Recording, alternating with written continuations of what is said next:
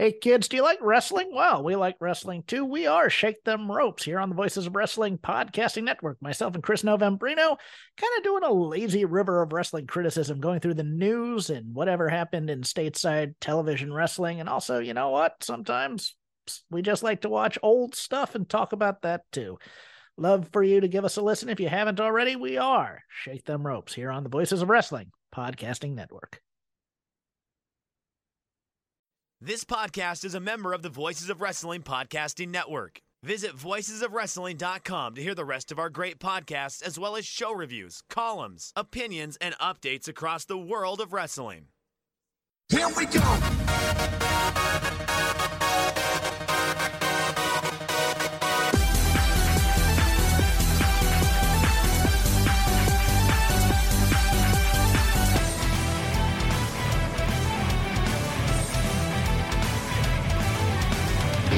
Kiss me like a love song. So I'm coming. Whoa, whoa, 君へ片思い涙の失恋も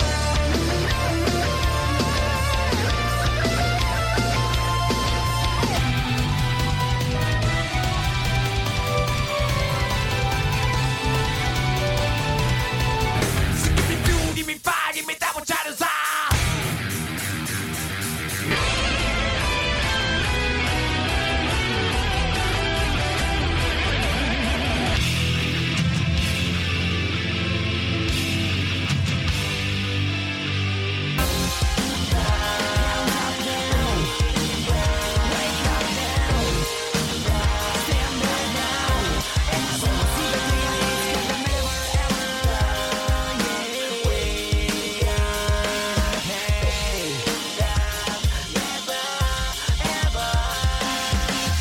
You're listening to the Emerald FlowShow on the Voices of Wrestling Podcast Network.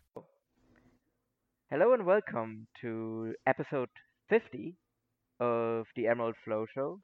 We're a podcast on the Voices of Wrestling Podcasting Network, and you can find us on Apple Podcasts, Spotify, I think currently still existing Google Podcasts, but also we have a kind of feed on YouTube podcasts as now, just in preparation for Google Podcasts going away.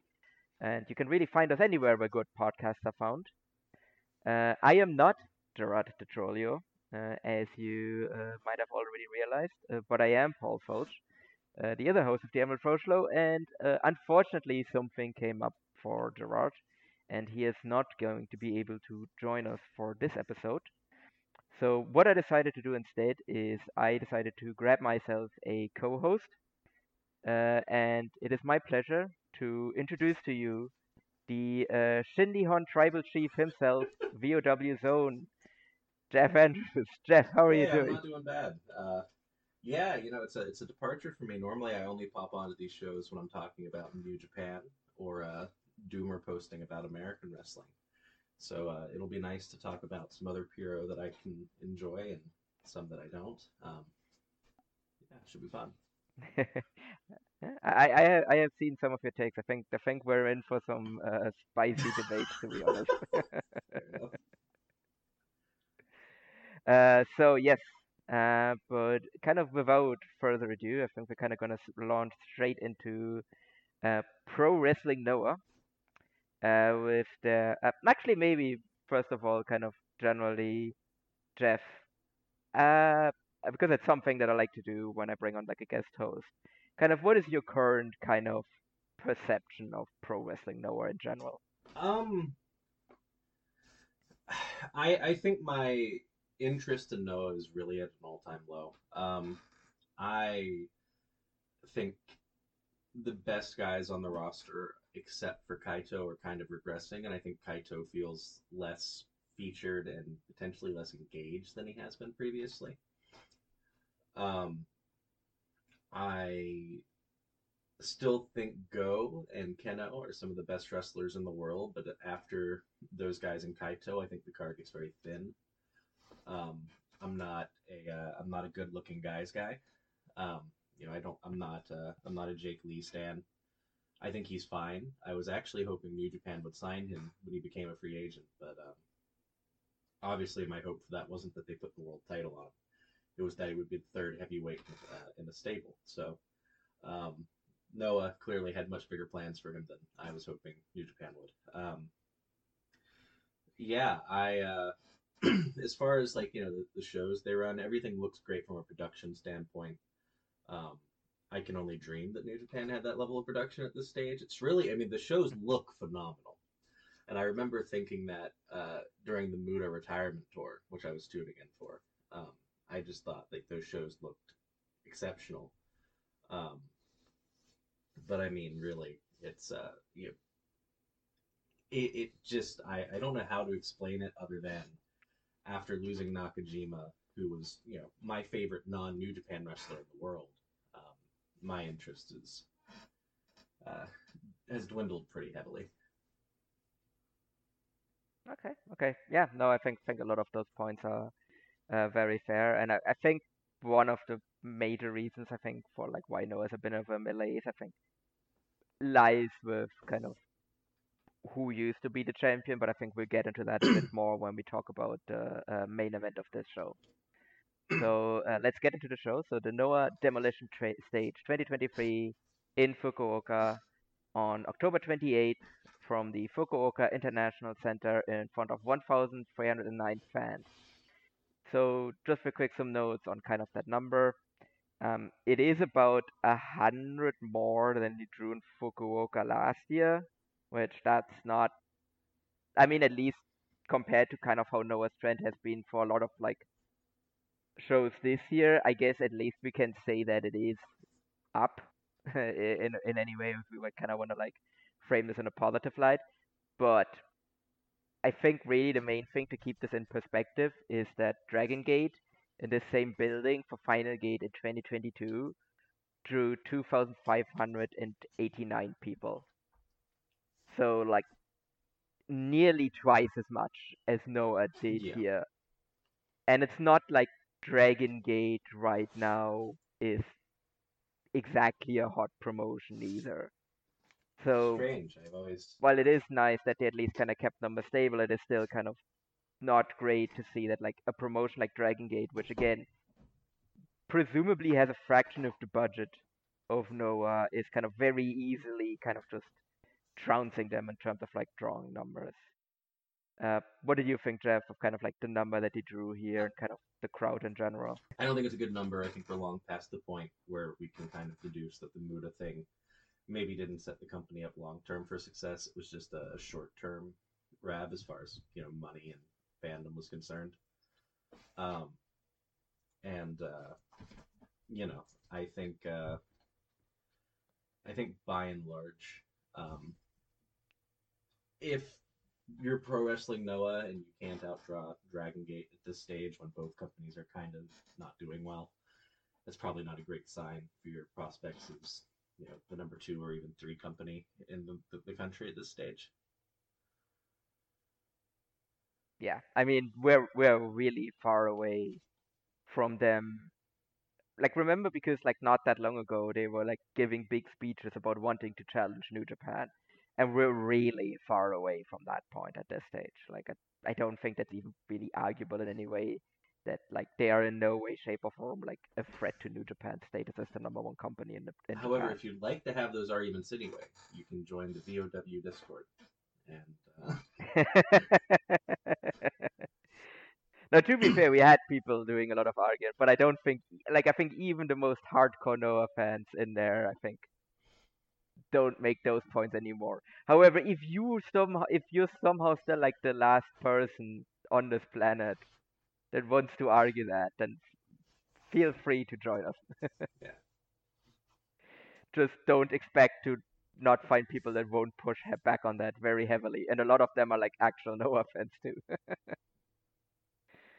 Okay, so we're kind of gonna run pretty quickly through like the undercard because I don't think there really was all that much really to kind of talk about there, and then we're kind of gonna dig into a bit more into kind of the top four, but especially kind of the top two matches as well.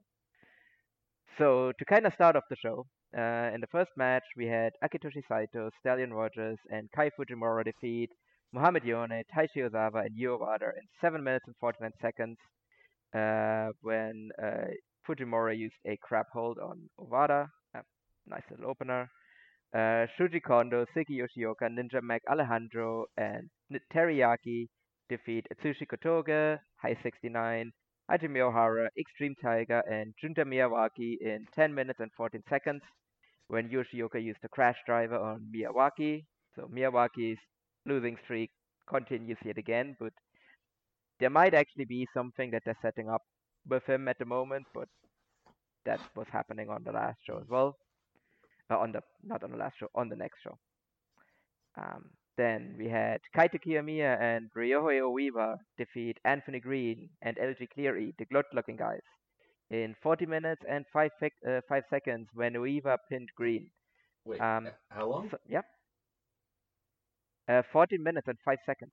Okay, sorry. I thought 4 minutes and 5 seconds? I thought 40. Oh, 40. No. was- No, it's a 40-minute undercut, random undercut tag to almost set up a lost title my match mind. that went like 20 minutes. No. I mean, to be fair, I think those four could pull that. Oh, well, I don't know about LJ. I think the other ones can pull that off. Um, I don't think I've ever seen LJ in a match that long, so I don't know if he could. But I mean, at the very least, they would put a decent match up Yeah, on that. But yeah, I mean, in general, yeah. I'd like to see Oiwa. No, go I'd on. like to see Oiwa get some longer chances to shine. I do intend to kind of tune into Noah occasionally for his tag title or his tag title matches and things like that because I've seen him wrestle now 3 times in Noah and he's looked really good. And obviously, as the Shin Nihon Travel Chief, I've got to see how much stock I'm going to put in him upon his return. So Yeah, I think you can definitely put some stock into his return. I mean, me and Gerard have talked about this a bit, where it's like it kind of makes Noah look like shit that like this like young boy, this young lion just comes in and just gets pushed. But I think he is showing a lot of potential. I think he is definitely someone that like it's very weird that they're doing this like inter Japan excursion with him. But so far, I think it's working. He is getting over, and he's clearly showing like he's getting a ton of shine, and he is showing a lot of potential. I think it helps teaming with Kaito. Like for all of the dunking we do on Kaito, which also, fun fact, I actually looked at our analytics. It seems actually that's like a thing that a lot of people tune into is when we bury Kaito. So as much as we kind of do that, he is still a really good Kaito's wrestler. phenomenal. I really don't get the hate. I mean I get it. He's a bit of a geek. Not like he had much choice at the end of the day. He's a under 30-year-old in puro culture. That's just I mean if no one he was never going to get to tell Muto no. I never liked that argument. He was never going to get to like no sorry Muta it doesn't work for me bro. Like that was never going to happen. So I've always thought putting the blame on him instead of where it rightfully belongs was a bit shitty. I really enjoyed his G1 run. I selfishly hope he leaves that. I selfishly hope he leaves No and goes to New Japan. Because more young guys from New Japan is always a perk, and Noah doesn't seem to have much interest in using talent under the age of 45.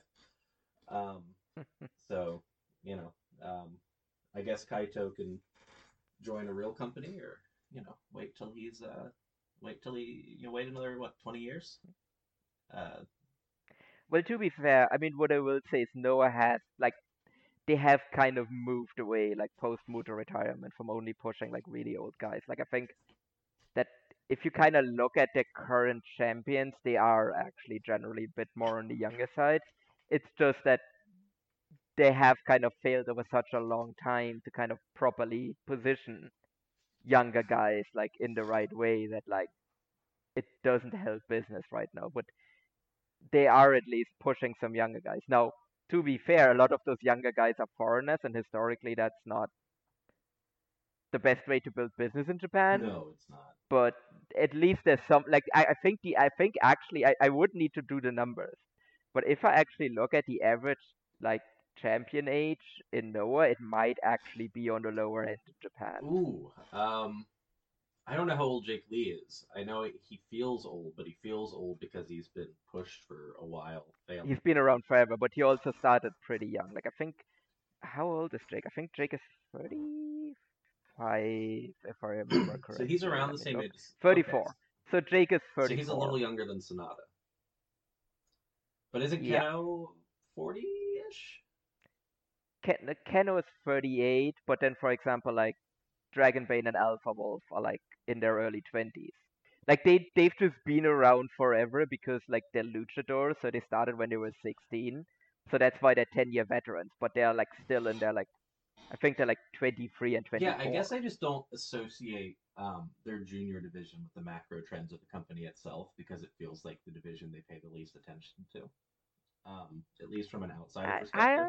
I I I mean, I would like, for example, like the junior heavyweight tag Mm, titles have very often, if they were on the same show as the heavyweight tag mm. titles, have very often been higher on the card, and they have, for example, used the junior tag titles as like main events for Kurikan as well, and that actually has popped some numbers for them too. Yeah, it doesn't surprise me. Dragonbane in particular looks really good. The few times I've tuned in to see him, I do think New Japan could afford to take a page out of their book with going with younger, more exciting talents at the top of the junior card. I think Yes. more so because, not to get on a New Japan tangent, but I do think one thing that the other companies have they don't. The Noah juniors work a junior style to me, a modern junior style, whereas the New Japan juniors right now sometimes come across like they're trying to cosplay heavyweight, and it really loses a lot of the uniqueness and flavor to me that you used to be afforded by the junior division, if that makes sense. You know what? I've actually for a long time kind of tried to put my finger on why I'm just so down on the current like New Japan kind of junior division, and I think you kind of nailed it there. Where like, yeah, they are kind of cosplaying heavyweights, whereas I like for because for example like the junior heavyweight tag titles for a long while were like one of my least favorite titles in Noah Mm. because they just had these like endless stinger bullshit matches with loads of interference and just not very good in ring work. But kind of since they kind of pivoted to kind of like having like Yohei and Tadasuke and like Dragon Bait and Alpha Wolf, and they just have these kind of like they might not be the most crisp matches, right? But they're exciting. Like there's a lot of like action going on and like just people flying all over the ring and all of that, and it's You, you know, like it is just a lot. Like there's a lot of yeah, excitement in them. Is I Johan think the best Tasuke way to really, sum it up. really impressed me on the Lij versus Congo show, um, from the beginning of the Yeah, year. They were much better than I thought they were.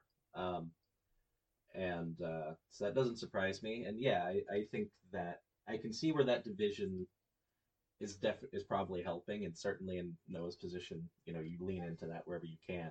I guess my perspective is I don't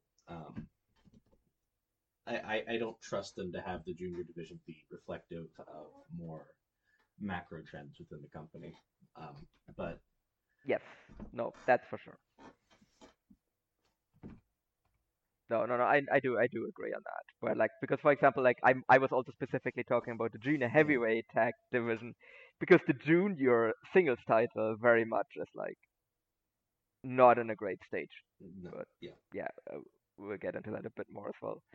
Okay, so then to get back into the show, so to kind of run for the undercard a bit more, Masaki Tamiya, Manabu Soya, Daiki Inaba, and their I think still yet unnamed stable defeat Hideki Suzuki, Saxon Huxley, and Shui Taniguchi of Real in 40 minutes 37 seconds when Sawyer pinned Huxley after a jumping DDT.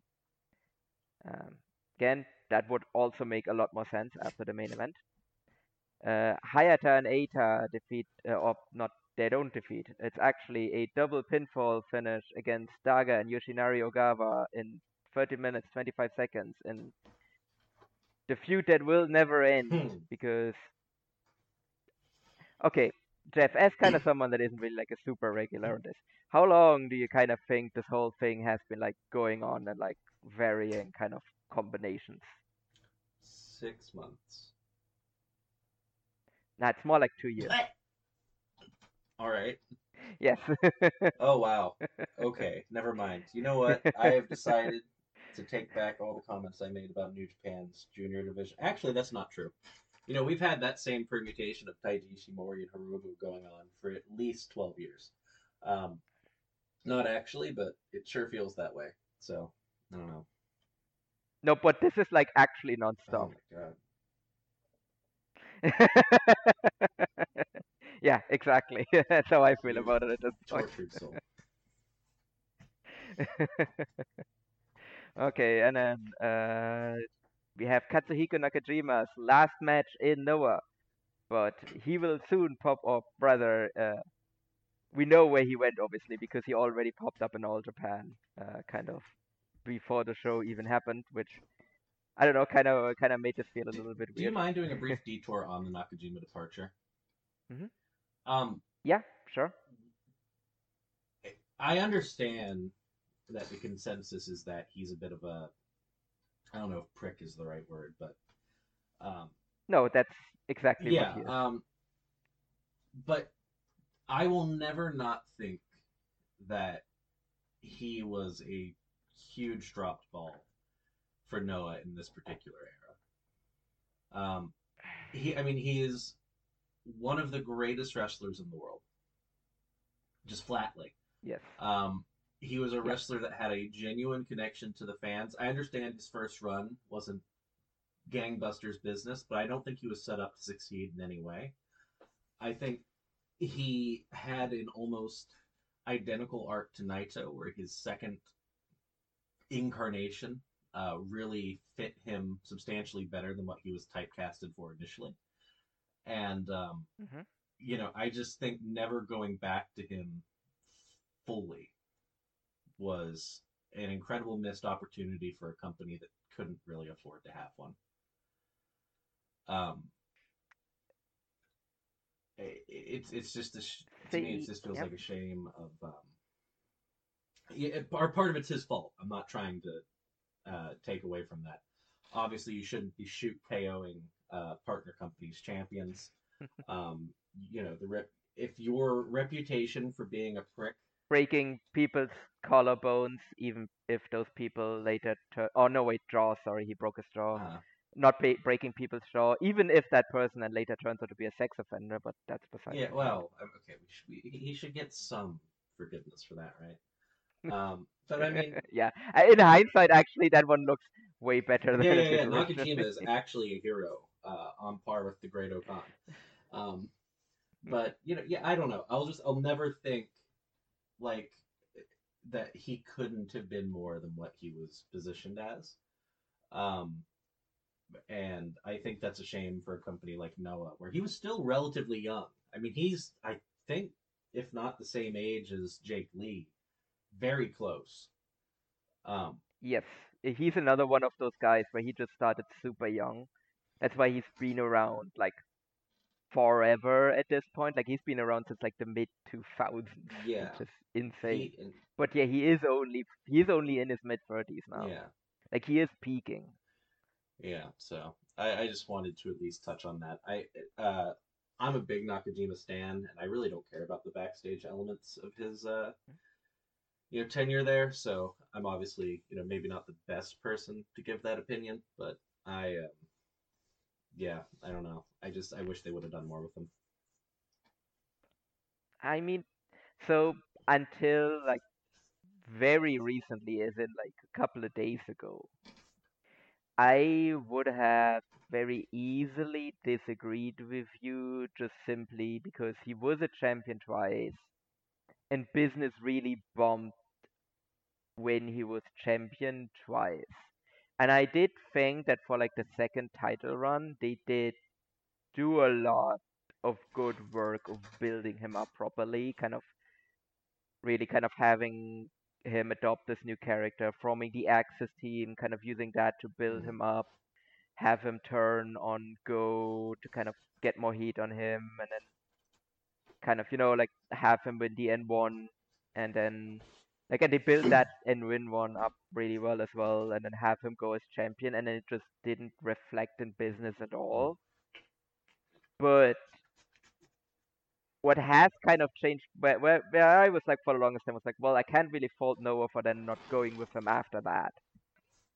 But I mean, for example, he did then pop a huge house this year in Korakuen against Kento. Mhm. And he did, as we're going to talk about a bit later, he did pop a house as well now on the Sapporo show for all Japan. And let me tell you, as someone that kind of looked at that was kind of like looking, like I am going to Japan, as I've talked about a lot for New Mhm. Year's. And one of the big shows there is obviously the show December 30th in Yoyogi for all I'm Japan. so fucking And they jealous. have already announced this, like they already have announced, okay, spoilers, they already have announced um Nakajima versus Kento for the Triple Crown at that show, and tickets are flying off the shelves for that show. Like, they are very likely, very likely going to sell out the floor. They are very likely going to break at least 2,000 people for that show. So at that point, was Noah just unlucky that like Nakajima kind of is now turning the corner and is now turning into a draw just as he's leaving the promotion, or did they still in some ways kind of fuck up both of his title reigns by not promoting him properly? And now that he's kind of freed from those shackles, he is turning actually into like an actual business mover. I think it's a little bit of both. I think, yeah, Well, and I also think it's like um, Nakajima has more fresh opponents in All Japan. Um, yes, Unfortunately, all the matches he could do, even with the new persona he had already run through. So hmm I do think there's something to the this usually doesn't happen in Puro, but also jumping from promotion to promotion. Creating fresh matchups, getting to kind of present yourself to a new crowd, as well as bring the one that was with you prior to. I mean, I'm sure some of those people tuning in for the Kento match aren't All Japan fans necessarily. I didn't particularly have a lot of interest in All Japan this year until Kento popped, or not Kento, until popped up. I mean, when he popped in, my interest peaked. I tuned in. I got to see, some of the people down card I thought were pretty good. Some of the issues I have with the promotion still were present, but I wouldn't have given it much time at all if Nakajima hadn't made an appearance. So I think it's a little bit of column A and a little bit of column B. I think a fresh coat of paint probably helps him, and who knows, maybe he'll eventually go back, and this current run of business success will translate to Noah more so than if he hadn't left at all. yeah, no, I think that's fair. I mean, I think there is actually a very direct comparison we can draw to like, well, his former tag team partner in Go Mm. Shiozaki, because Go Shiozaki, right, for the longest time, he was like always.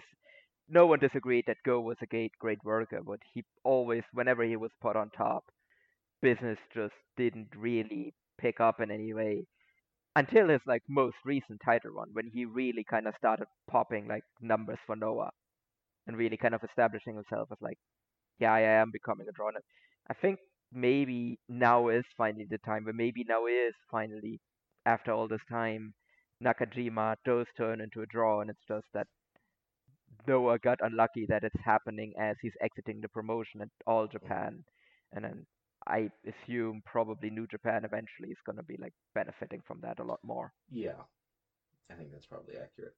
I hope so. I would love to see Nakajima in New Japan. I'd like him to sign him to one of those lifetime contracts that Bushi signed. But Yeah. Well, do you really want that? but Do you really want him to sign an Ibushi contract? well, okay, but this time make it for real. Like not the fake lifetime contract. Um, I mean, it might have been And Ibushi also, might have had a lifetime in contract. case, also give some mental health Yeah, right. Well, I support. mean, it could have been a lifetime contract, which is maybe why Ibushi felt compelled to talk about Yakuza ties. He knew that was his only way out of the lifetime contract. It's like, how do I get out of this? I've got Yeah, it. maybe. No, I mean I haven't gotten them yet, but have applied for tickets for. I have obviously tickets. I had tickets for What's the Mhm. Kingdom. I have also applied for tickets for New Year's Dash, and I have a strong feeling he's going to pop up there. Oh man, yeah, that would be. I think this might like it depends. It depends. If he wins at Yoyogi, then obviously he's not. Like then he's sticking around in All Japan for a bit longer. I think at that point he will probably stick around until after the Champion Carnival. Mhm.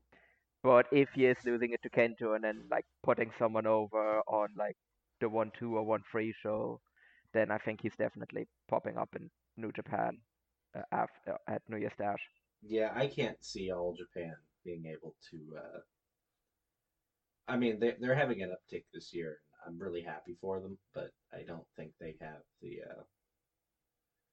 No, they have a shoestring Yeah, budget. they don't have. I don't think they have the budget for somebody with Nakajima's pedigree at this stage, unfortunately.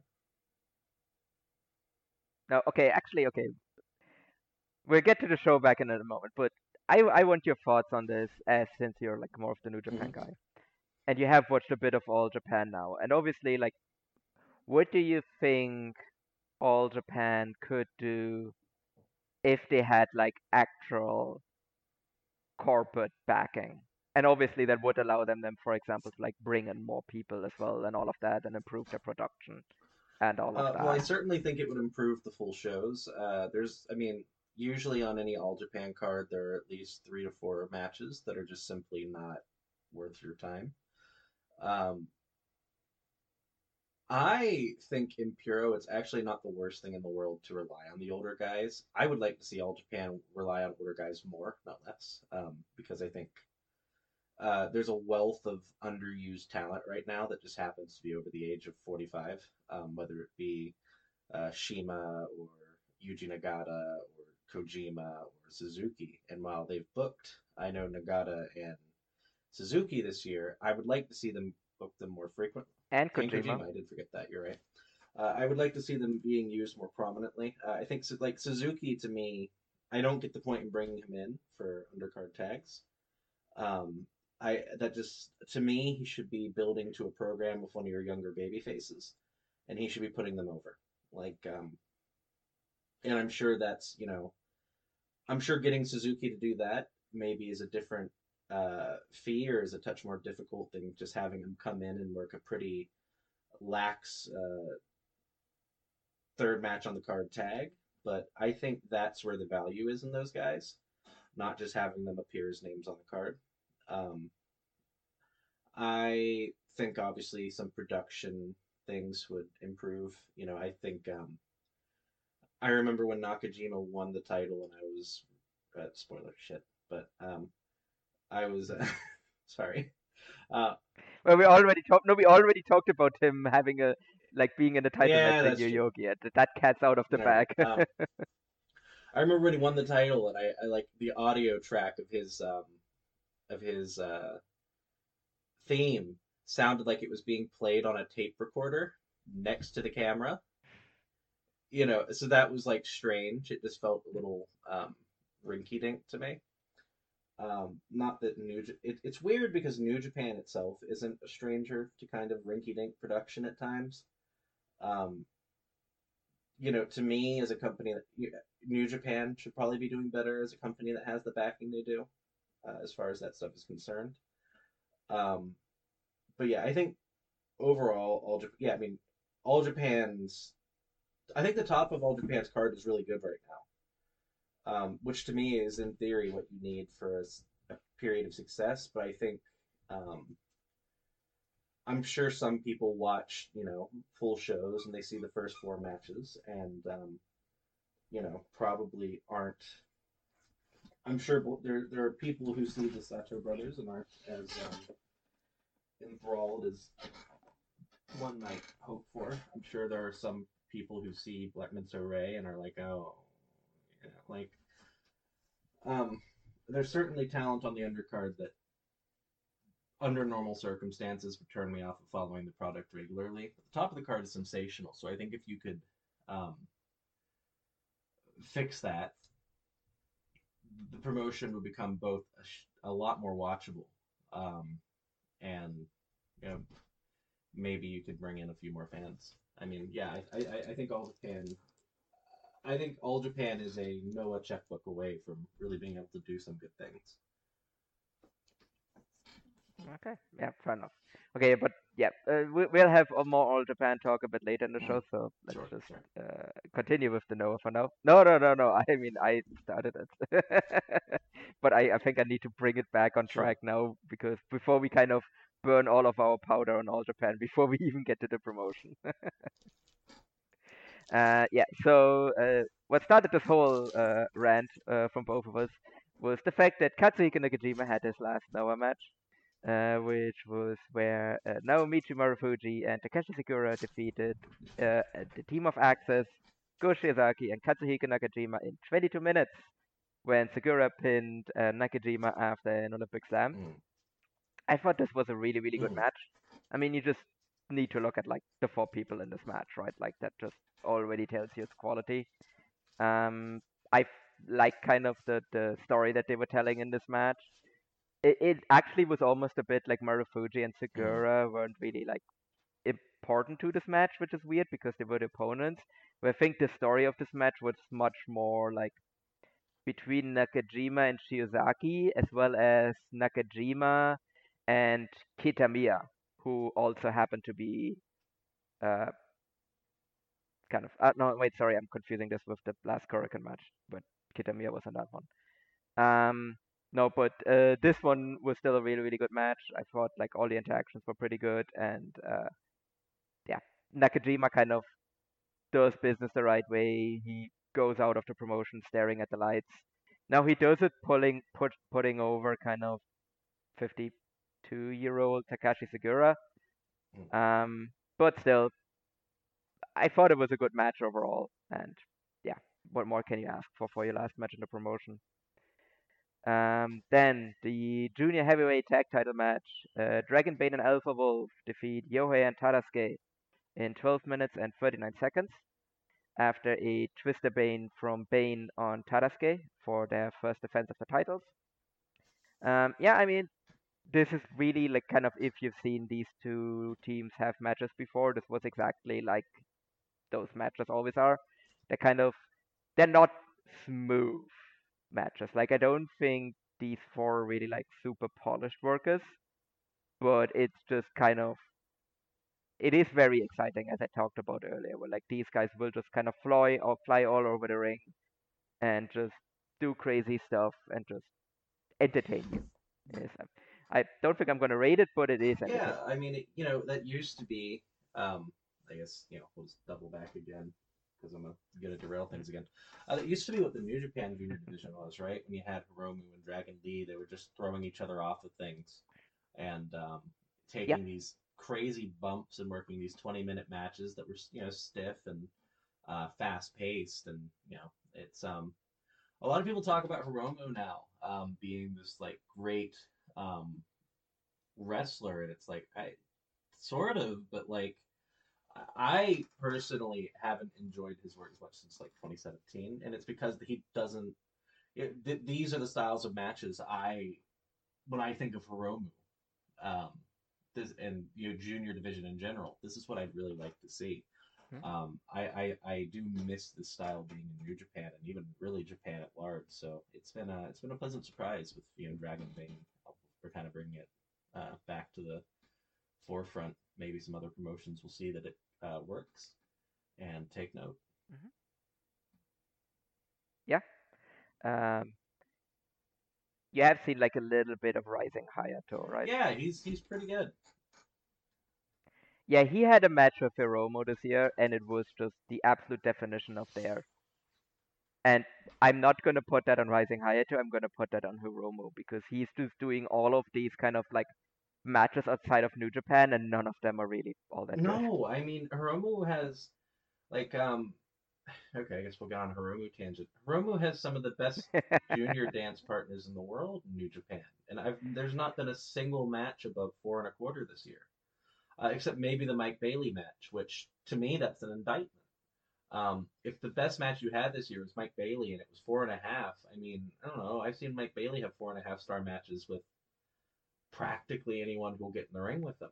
Um, I've seen Mike Bailey have 4.5 star matches in fucking GAA halls in Dublin. yeah, So he's yeah. sensational. So if that's the best you're able to manage, I do think at a certain point, you know, I don't know. I haven't, like I said, I haven't enjoyed Hiromu as much in his current incarnation, and I'm sure it's weird coming from me because I don't think I'm typically associated with somebody who's into the spot fest per se. But Mhm. there used to be something really magical about the junior style of spot fest in that everything still looked pretty legitimate. Everything was fast paced. Everything connected. Like the strikes were pretty stiff. Like the Hiromu Dragon Mhm. Leash slap exchanges and things like that were very tight. And I don't know. It's fun seeing these younger guys work a style that I think is maybe not identical but comparable to that because unfortunately I just think it's something that's underrepresented outside of course Dragon Gate, which has kind of built their entire identity around Mhm. it. But man, yeah, it's weird seeing a company that has to me less pieces to do it than New Japan does, but is doing it much more effectively. Yes. No, I think you're actually going would be someone that would really enjoy like Dragon Bane and Alpha Wolf in general. I can like send you some Sure, recommendations for them later. absolutely. Hmm. They actually had a really okay. Not to no, I'm going to derail it for a little bit.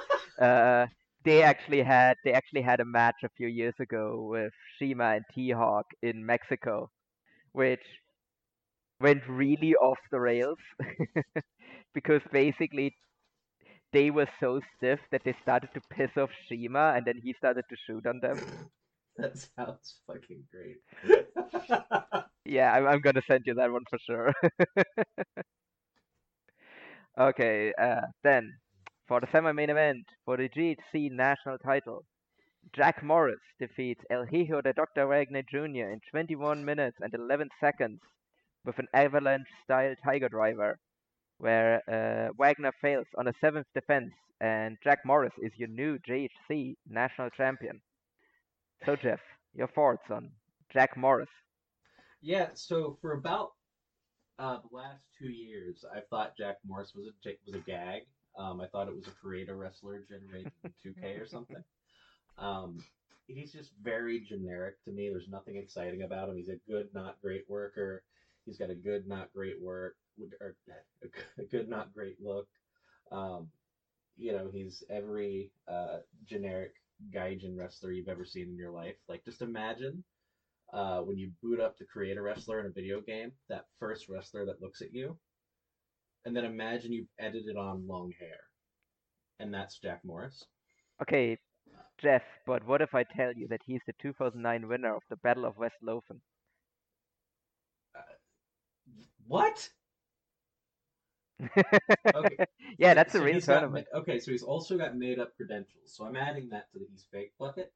Um, so I guess to me, I not that I am as high on Wagner Jr. as other people are. But I didn't see the point in derailing him, or taking the title away from him unless you intend to move him into the world title picture. It just feels like a waste to me, just frankly, because Wagner Jr.'s run had been so good to this point. But I don't know. I guess the good-looking guys needed a consolation prize after the main event. Spoilers.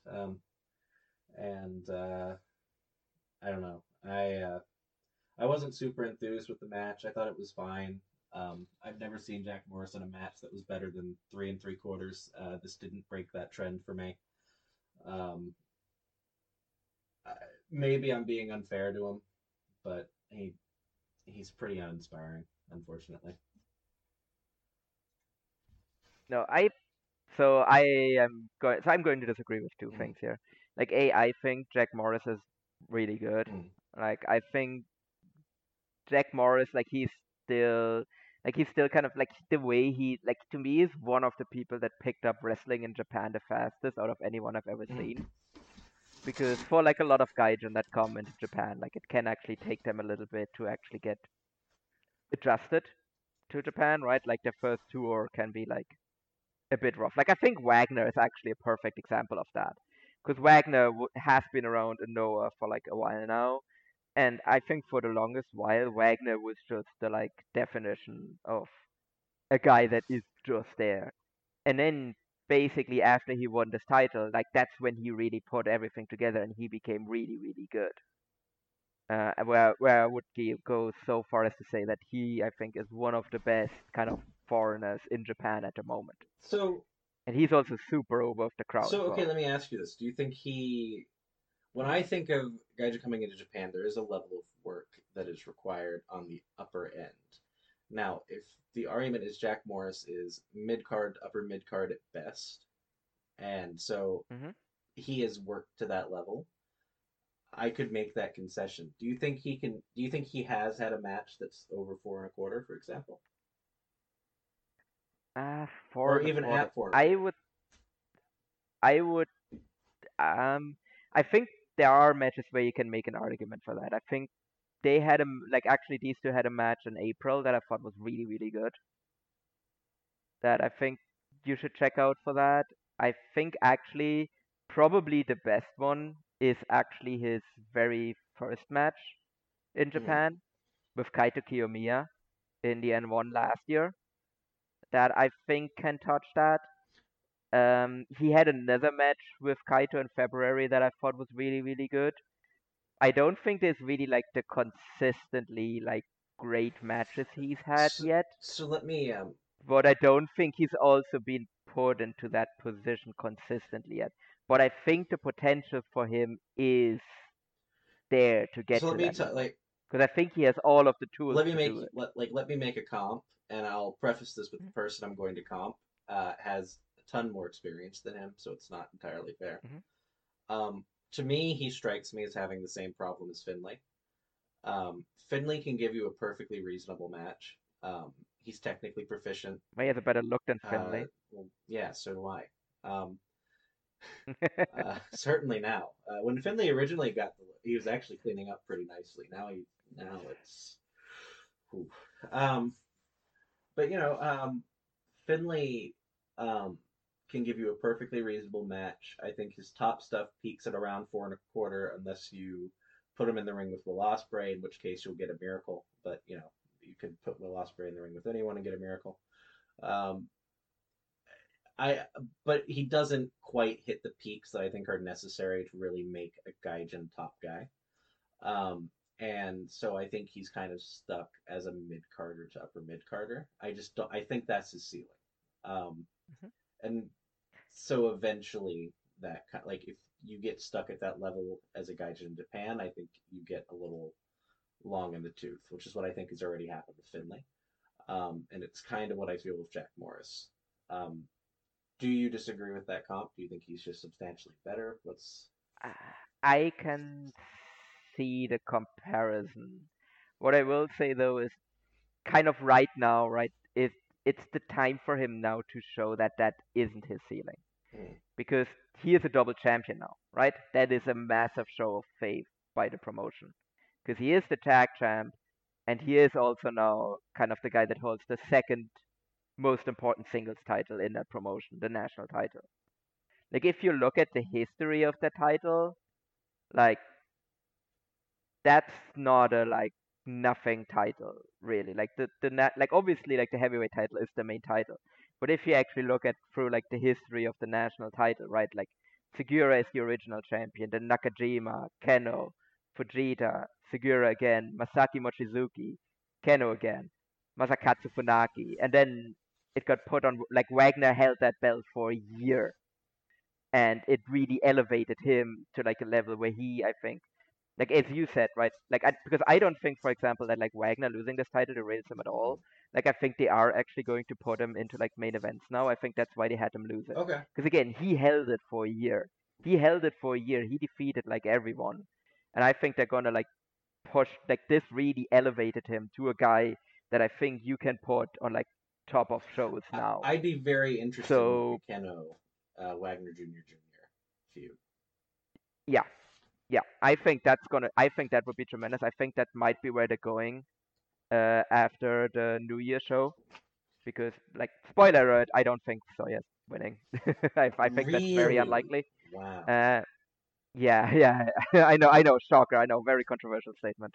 Can't believe it. But again, so like this is Jack Morris's time now. Like he is a double champion. So right now, like this is his time to show that he can get to that next level, that he can elevate himself just like Wagner did in that same position. And I think I like I said, I'm not willing to make that call. I can see where you're coming from with the Finlay comp, but I think right now for him is time to show that it's a wrong comp, and I think we can come back. I think it's 6 months, and I think then we can make a definitive statement whether or not it is an accurate comparison or not. That's fair. Okay. And then, but yeah, overall, well, just real quick, my thoughts on the match. Yeah, I mean, having said all of that, I also thought that this match wasn't super inspiring either. I think it was actually one of Wagner's weaker title matches. But like I said, we'll see what Jack does going from here. And I did actually think that the tag title match he had on the next show was a lot better than this one too. But yeah, let's quickly then go to the main event for the GHC heavyweight title. Keno defeats Jake Lee in 29 minutes and 47 seconds with the Keno special, which means that Jake fails on his fifth defense, and Keno is the new GHC heavyweight title. Jeff, the evil, not that one, is defeated. Finally, it's over. The Jake reign, we are freed. Well, when you have the opportunity to put your world title on a perennial disappointment from a smaller company, I think you always have to do it every single time. New Japan with Sonata, Noah with Jake Lee. If you get the opportunity to intentionally sabotage your own company by inflicting on yourself what smaller companies have inflicted on themselves, I think every single time you have to take that chance. And I'm just happy Noah did it. And, now seeing how. Actually, I'd say Jake Lee is Sanada is worse because New Japan is the first promotion that ever put their top belt on Sanada. Like Wrestle One didn't do that, Impact didn't do that. Like New Japan is the first promotion that was like, oh yeah, Sanada, that's who we got to put on. Well, yeah, but Sonata is at least going to get the salvage because he's going to work a Tokyo Dome main event that draws 35,000 people. Yeah, that certainly is on him for sure. I actually considered buying lesser tickets because he's in the main event, and then I was like, no, actually, I got to sit in the arena itself. I think. I mean, okay, so this is going to become a New Japan podcast. I think Sonata. The draw with him is the story. It's not Sonata. I do think Sonata is a part of the main event selling, but not because Sonata the name is drawing. I think Sonata the matchup with Naito is drawing. Lij is drawing the main, and Sonata is a part of that, but he was placed in that. You know what I mean? So I don't think it's fair to not give him any of the credit. Like, I think just blankly putting it on Naito, unless we're going to follow that up with saying Naito is one of the greatest draws in Puro history, which I'll listen to. I'm a Naito stan. I mean, kind of I is, think so, yeah. But some people don't like that.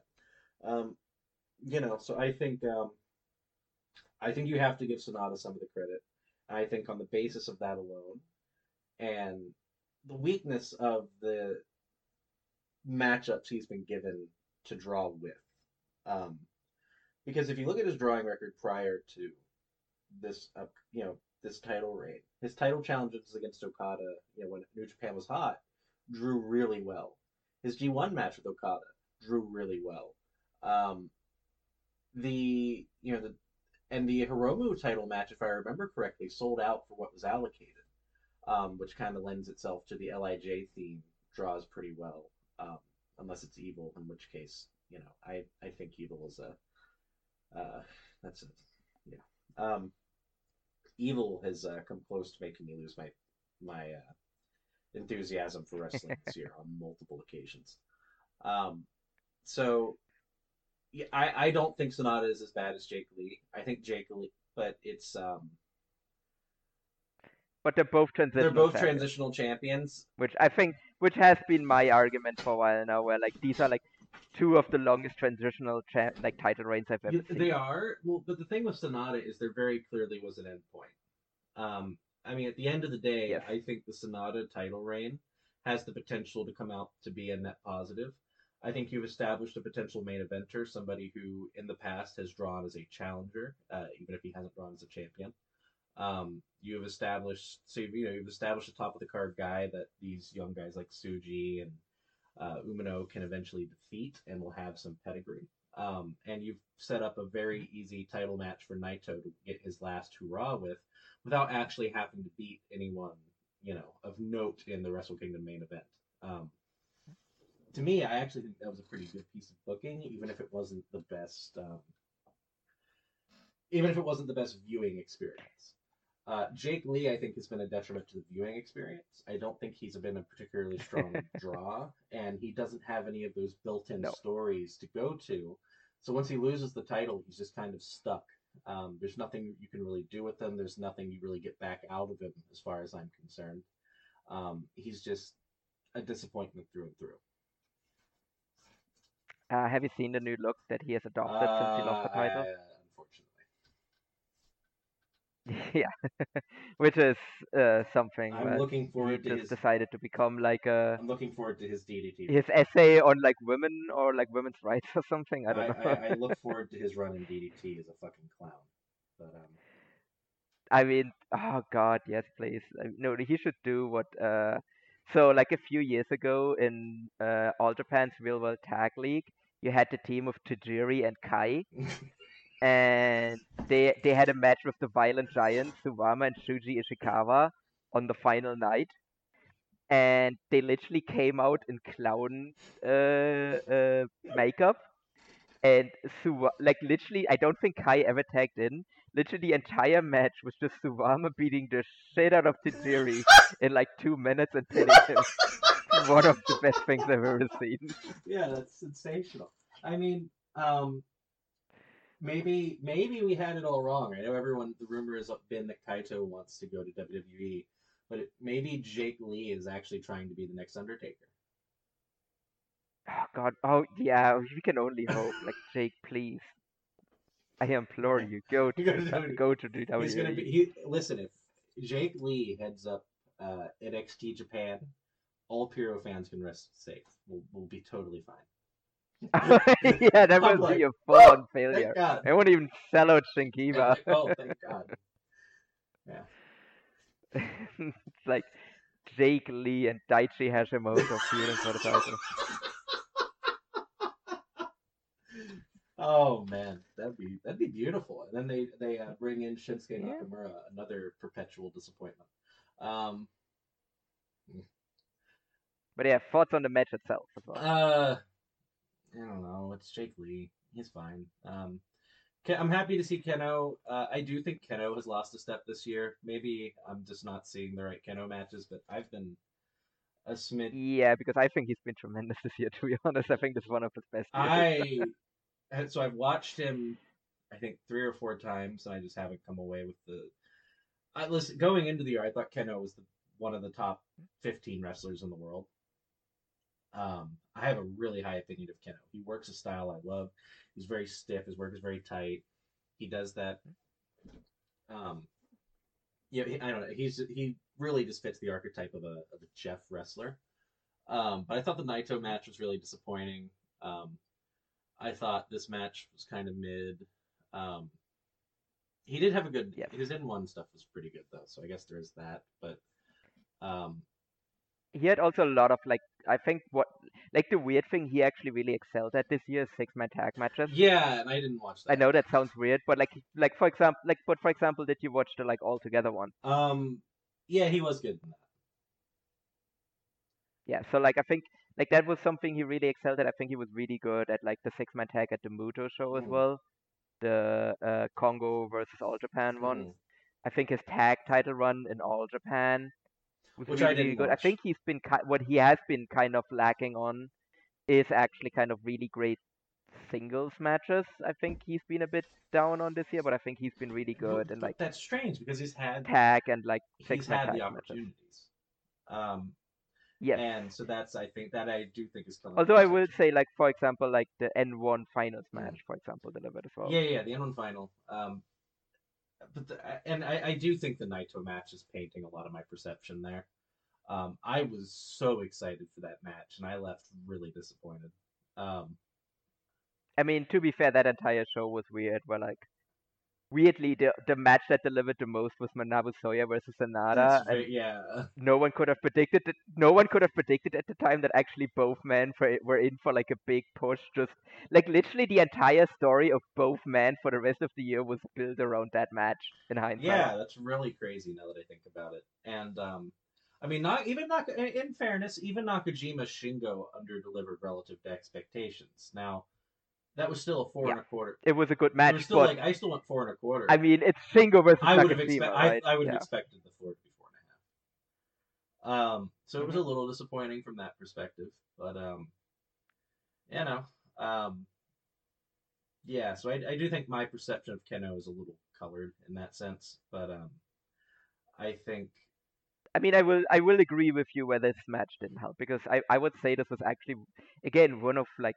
Jake's weaker defenses. yeah, Like I think for as much as like Jake's run has been a really kind of a miserable failure in terms of mm. business, I will say that like the matches themselves have actually generally been good. Well, they've been functionally Like his fine. Like there's nothing yeah, with Jake Lee that has ever made me believe he's a bad wrestler. I just don't think he's inspiring, like and I I will don't think say he. the weakest matches were his title win and his title loss. Yeah, um, but like going back to All Japan, he has like 4 and 3/4 star matches with Kento, and I mean really just Kento, Yeah. but I mean he has some great matches under to his name. So I never think he's an actually bad worker, but he cannot be the best worker in a match and make it good. Um, and No. so at the end of the day, I feel like Jake Lee match quality is typically correlated to the person he's in the ring with, and I just don't think Keno brought anything out of him. Um, it could be a chemistry issue. Because I will yeah. Because what I will say actually, like about this run now that it is Mm. over, is that I think in terms of match quality, it was better than his Triple Crown run. I Like I'm agree not with that. counting his second Triple Crown run because that was literally he lost it on the like first defense. But I think this title run in terms of match quality was better than his like first Triple No, Crown I run. agree with that. It was a business failure, but I think match quality generally like was pretty good. Like I think for me the best title defense was like the Segura match Right, in right. I mean, Nagoya. I think he's a much better But wrestler I now. think what does put a bit of a stinker on it, obviously, that like the book ending match as well. Like I thought the match against Kaito was the worst one out of all of them. I think that one was just straight up boring. That sucked. And then this match also was like just a bit of a nothing match too. Yeah, it's strange. I think the two people I would have said are the best wrestlers he's wrestled during this run, he had the worst matches with. Yeah. Yeah, I think that's a very good way to sum it up. Okay, so I think we're like about an hour in, or we're through the first show, so Well, good news, I don't have a I think goddamn Rich is thing to gonna say yell about at the All Japan house shows. So run on through. Great. I think Rich might yell at me when he gets this file. um, so just some notes. After the main event, Manabu Soya came out and he challenged Keno for a match at the 2nd of January in Ariake Arena. So we're not gonna get any JHC heavyweight title matches between now and then, which I think, I mean, December generally is a quiet moment, but I mean, most promotions fill that with the tag league, but Noah doesn't. So I'm just really curious what Noah is kind of gonna like fill the like next like 2 months with essentially, Mhm. because they don't like they basically have like 2 months to build this match as big as they can. Yeah. But like they still have to sell some tickets, and I'm curious what they're gonna I do was from gonna that. say I don't know what they're gonna fill the show with, but I can tell you it won't be fans. Um, Yes, well, that's the general issue. yeah, um, yeah. I don't know. I don't really know what they can fill it with. I mean, you could do some. filler defenses, I guess, if you wanted to just kind of prop Keno up. But But you can't be like they already announced the match Keno versus Soya for 1-2. yeah. So you can't even run like a Keno title defense because you're already advertising the match and you're already selling tickets based off of See, that match. You this is can't why I change it wouldn't now. have taken the belt off of Wagner, because I think Wagner would draw a little bit better than more. Not like it's yeah. I mean yeah. Morris, I yeah, think you could have headlined a show with Wagner Jr. versus like Segura or whoever, and it would have done a lot yeah, better that's than I true. think Jack Morris versus any of the people he can run against. I mean, you could have here would have been On here the would have other been an easy hand, transition like I feud. You said, could have right? done Jake Lee versus Wagner Jr. Actually, yeah, that would have been something. But like as I said, right? Like this is like put up or shut up time for Jack Mm-hmm. Morris. So like clearly like his next title defense, unless it also comes on 1-2, like it's expected to draw against whoever they're gonna put him there. I don't So necessarily think that's fair to you him know, though, because I don't think it's just it's too much too soon. I think. Um, I fair because he has really only been around for a bit more than a He's year only been now in around for a Japan. bit more than a year. He didn't have the slow trek up the card. And the national title isn't actually really that established. I mean, it's not a prestige title in the way like the Triple Crown is, or the GHC is, or like the old IWGP Intercontinental might have been. It's a nice title. I think Wagner Jr. has added a lot to it, but um, do I think it's like a title that having it now ensures that Morris has moved up the card? I don't think that's the case. Um, so I don't think it's a position I don't think he's been put in a position to succeed with this at all, if that's what they're hoping for. And I think if they were looking to draw on the intermediate times of secondary titles, they should have relied on the juniors and Wagner Jr. I mean that really is a thing, right? Like if Keno is not gonna be in a title match for 2 months, then if we like look at like the current champions in Noah, which of these would you think would be like a draw, right? And I'm gonna spoil it here as well. Like Daga beat Hayata for the junior title, so like your current champions are junior heavyweight singles is Daga, junior heavyweight tag titles are Alpha Wolf and Dragon Bane, national champion is Jack Morris, heavyweight tag champions are Jack Morris and Anthony Green, and then your hardcore open weight champion is Masato Tanaka. Like and I think the hardcore thing is very much a like It's a Monday gimmick. Night Magic only deal. Like I don't think that like they haven't really talked about it at all on like regular Yeah. shows. So really, it's like 4 titles. They're all on like relatively unestablished foreigners. So if you're doing a title match, like which of these is gonna draw over the next 2 months until Keno has his first title defense? Yeah, the answer to that is I don't think there is one really. I think you're gonna have to get really creative with how you decorate the undercards to draw people in,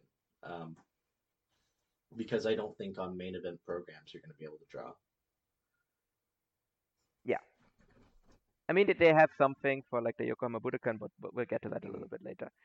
Um, but one thing real quick for the 1-2 show, one thing I can say is that Soya versus Keno has already sold 2 tickets at the very least because I bought my tickets immediately after the show. And it actually influenced the fact that Keno won actually influenced where I bought my tickets because I ended up buying like tickets on the floor. Um, Whereas if Jake had been champion, I probably would have like bought like tickets on like the first or second floor instead. Yeah.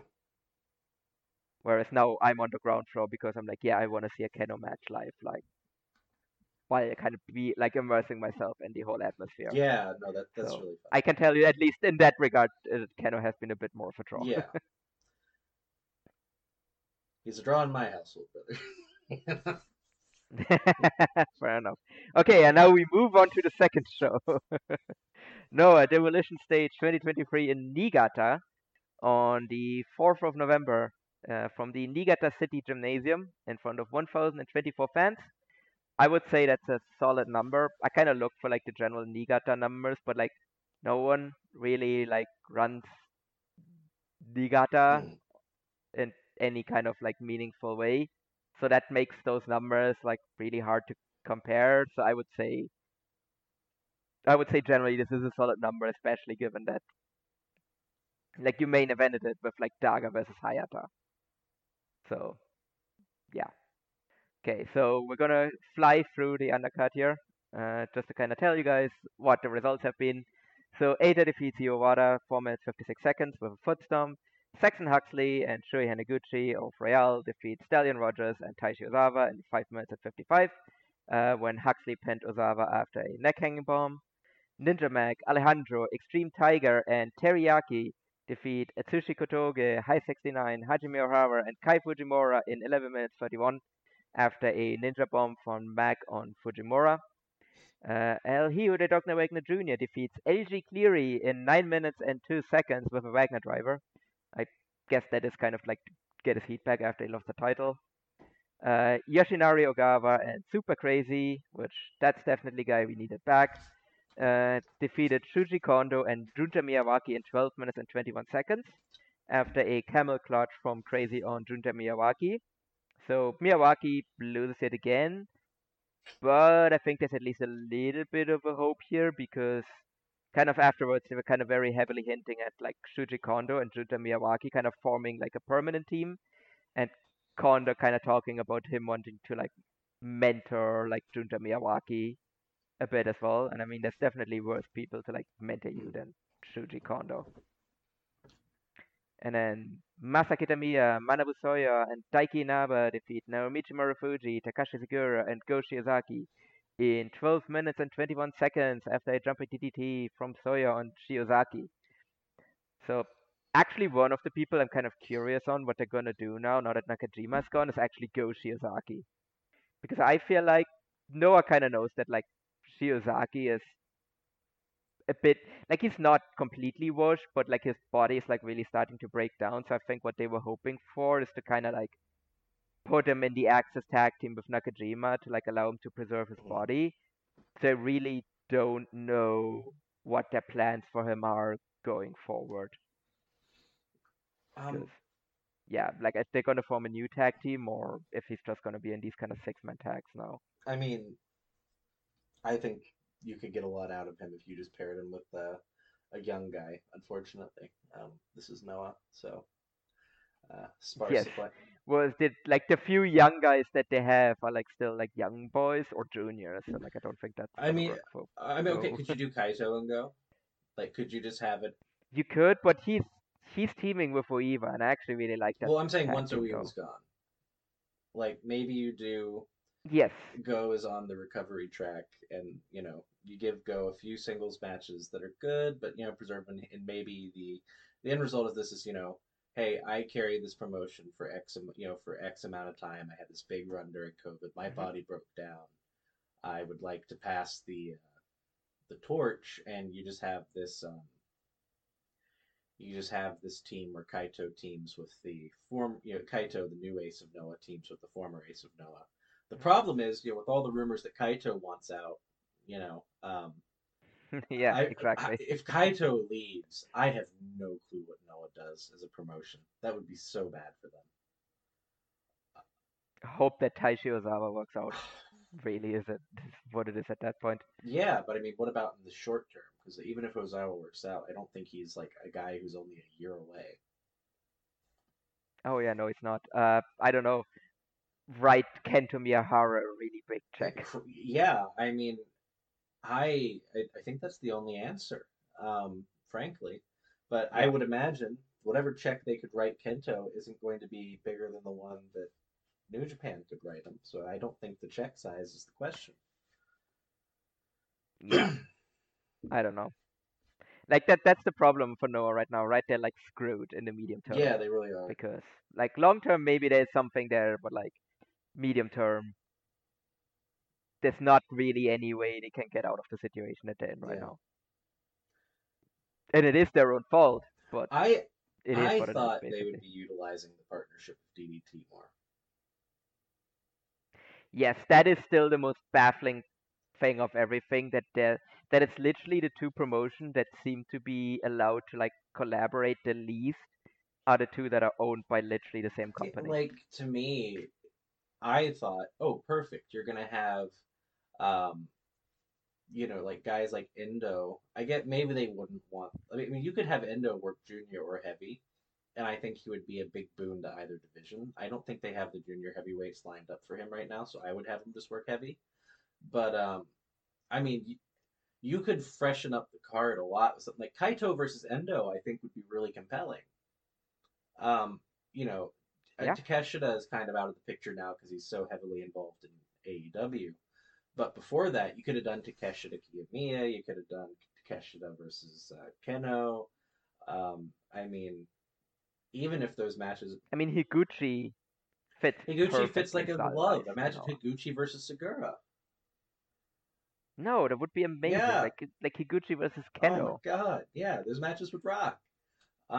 And you could get Yeah, some of those younger DDT guys like Mao or uh, Ueno on the undercard for in the junior matches with guys like Dragon Bane and Alpha Wolf, and that would rule. yeah. And if you're DDT, you don't have to be worried that they get poached because you're owned by the same company, and that company is run by your founder. Yeah, and So, yeah, there's no like, concern about that. And also, I mean, DDT isn't really a company that has to function on a win or loss premise. So yeah, I I don't get why that hasn't been utilized. Because it's not like DDT is doing gangbusters business these days. Um, Nor is Noah, but certainly DDT isn't. I think DDT has fallen off the hardest of any of yeah. the major Japanese promotions.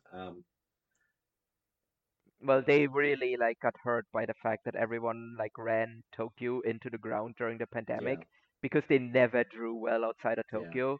So once everyone kind of like burned Tokyo out, that hurt them the most. yeah, Because if you look at like for example like numbers by All Japan, they really started to recover once they started touring outside of Tokyo again and didn't have to run Tokyo like a million times yeah. No, per month no, that's basically. fair. I just, yeah, that'll never not feel like a missed opportunity to me. Yeah, no. I think everyone can agree on that. And I like my kind of low key conspiracy theory is that it's Akiyama that's blocking it. Ooh, That there's still some like heat there, both from like generally like I don't know like Akiyama having some like bad feelings from like whenever he like left Noah, and also I Nakajima was about to knocking say, out you think Endo. Nakajima shoot KOing their champion? I think because again we didn't get a Cyber Fight festival this year. Yeah, yeah. Mm. Nah, yeah, that might have been a Nakajima thing actually. Now that I'm thinking about it, Yeah. yeah, that's Yeah, funny. I mean we'll see. Maybe. But again, you know who collaborates loads with DDT now? All Japan. If there's a cyber Like they literally have a if there's a feud going. cyber fight festival next year, you'll know who's responsible. I mean that was an actual thought experiment me and Gerard did like a while ago. Like if what if Ibima or what if Cyber Agent had bought All Japan instead of Noah? Um, you know that meme where like the world if, and then it's like flying cars, Yes, and that's basically. basically if Cyber Fight had done all Japan instead of Noah. Because I think if Cyber Fight doesn't invest in Yeah. Noah, Noah dies. Um, Yes, and which is bad is it? still for all its faults. I don't think it's that bad. I think it just. I think it. I don't know. It's still a really good roster though. Yeah, a really good roster that could be used to prop up All Japan once it had better funding. I would rather have True. two really strong promotions than one really strong promotion and two floundering. That's me. I could Hmm. be, and because obviously there's more promotions than that anyway. I mean, you still have Dragon Gate, you still have for Better Force DDT. I'm sure some GLEAT adjacent promotion would pop up eventually to suck up anyone who didn't want to go to All Japan or New Japan. But I think all that would happen is you would bolster both rosters, which I think both could frankly use. And the people who aren't good enough to go to either roster just wouldn't get taken, and that's probably for the best. Um, so yeah, I mean, apologies to Anthony Green, but I don't know. Like my No, I think he would still stick around, but like your Stallion Rogers or whatever, or Saxon yeah, Huxley, Saxon like they can Huxley go is for going. sure. Yeah, is getting sent back to whatever Fed adjacent place he was, and um, yeah. I mean, I don't know. He can work progress or whatever the fuck. Yeah. He can run. Yeah, I don't know. So I I kind of am rooting for Noah's downfall. I think a lot of those guys going to All Japan. I think what you're seeing with Nakajima. But All Japan doesn't have the budget. So okay, do you want a spicy take that will like actually generate the most heat of coming out of this Okay. episode? I think Cyberfight should just shut down DDT, merge all of the good wrestlers into Noah, and I don't know, the comedy goofs can like go and work Shankiba or whatever No, the that's a fuck. great take. I I don't love care. that take. I think we need. Oh yeah, no, it's a great take. I agree. It's my take, but that's not gonna go over well with a lot of people. Well, no. Here's the. I mean, here's my thing. Ultimately, I just want more good promotions. And I think when you have as many promotions as you have in Japan right now, great. There's more places for people to work. That's wonderful. But is there that much of a difference between having 8 places to work and having 9? If you can have 8 better places to work instead of 9, like, um, to me, hmm I can see that argument. to me, having 2 solid promotions that can draw is worth more than having one hmm promotion that can draw and 3 that can't. Um, so I think consolidating the DDT and Noah rosters would really help. It creates fresh matchups, and I think what you see with Nakajima's jump, you can take it as one of 2 things. And I say this is a Nakajima stand. Either Nakajima has randomly overnight become a draw, even though he has never been a draw in his life. I don't personally believe that. Or fans are starved for jumps and want to see fresh matchups, and none of the lower tier Puro promotions have had those to offer them. Fair enough, yeah. I mean, low key, one of the reasons why I think like All Japan is booking, like obviously they have kind of a relationship with Mm. GLEAT, but I think low key one of the reasons why they're also giving a lot of shine to GLEAT guys is to get their claws into them for when GLEAT inevitably goes under, so that they can like just have them come over. Sure, I mean, Because they're already like, hey, T-Hawk, we've given you a lot. Went to a Champion Carnival final, and then you had then we gave you the Triple Crown match with Nagata after Ishino got hurt. I, That's a shame that GLEAT went under. How about you just come in and you already have like established relationships with well, people? I don't know if this is the place for it, but I had it kind of mentioned on the All Japan bit that we were going to touch on later. I think T Hawk needs to get away from Strong Hearts. Yes. He's so much better than them now. He's so much better than Shima. Yeah. He's so much better. I know Case is listening to this from afar and is going to strangle me. But T Hawk is better than Shima. He's better than Lindemann. Lindemann, I'm over. Yeah. He's peaked. I don't think he has been Yeah. stagnant for so long, and he's way too willing to just be the 6th wheel in a 6-man tag. T Hawk is a legitimately great worker at this stage. He has unique offense. He has a presence. He moves differently. I mean, he's really, really. I think T Hawk is actually like special of the 3. And I would like to. And he works much better outside of GLEAT than he is in his actual main promo. Like he's so much better in He's All Japan phenomenal. than The he is in Kento GLEAT. team It's with not him even is funny. amazing. I really like Yeah. those 2 together. And you can see Kento trying to get him over. I think T Hawk needs to get away from them. I don't know. I mean, lose their number. Just never talk to Shima again. I really think that Kento is like grooming T-Hawk, and in the American way, not the British way.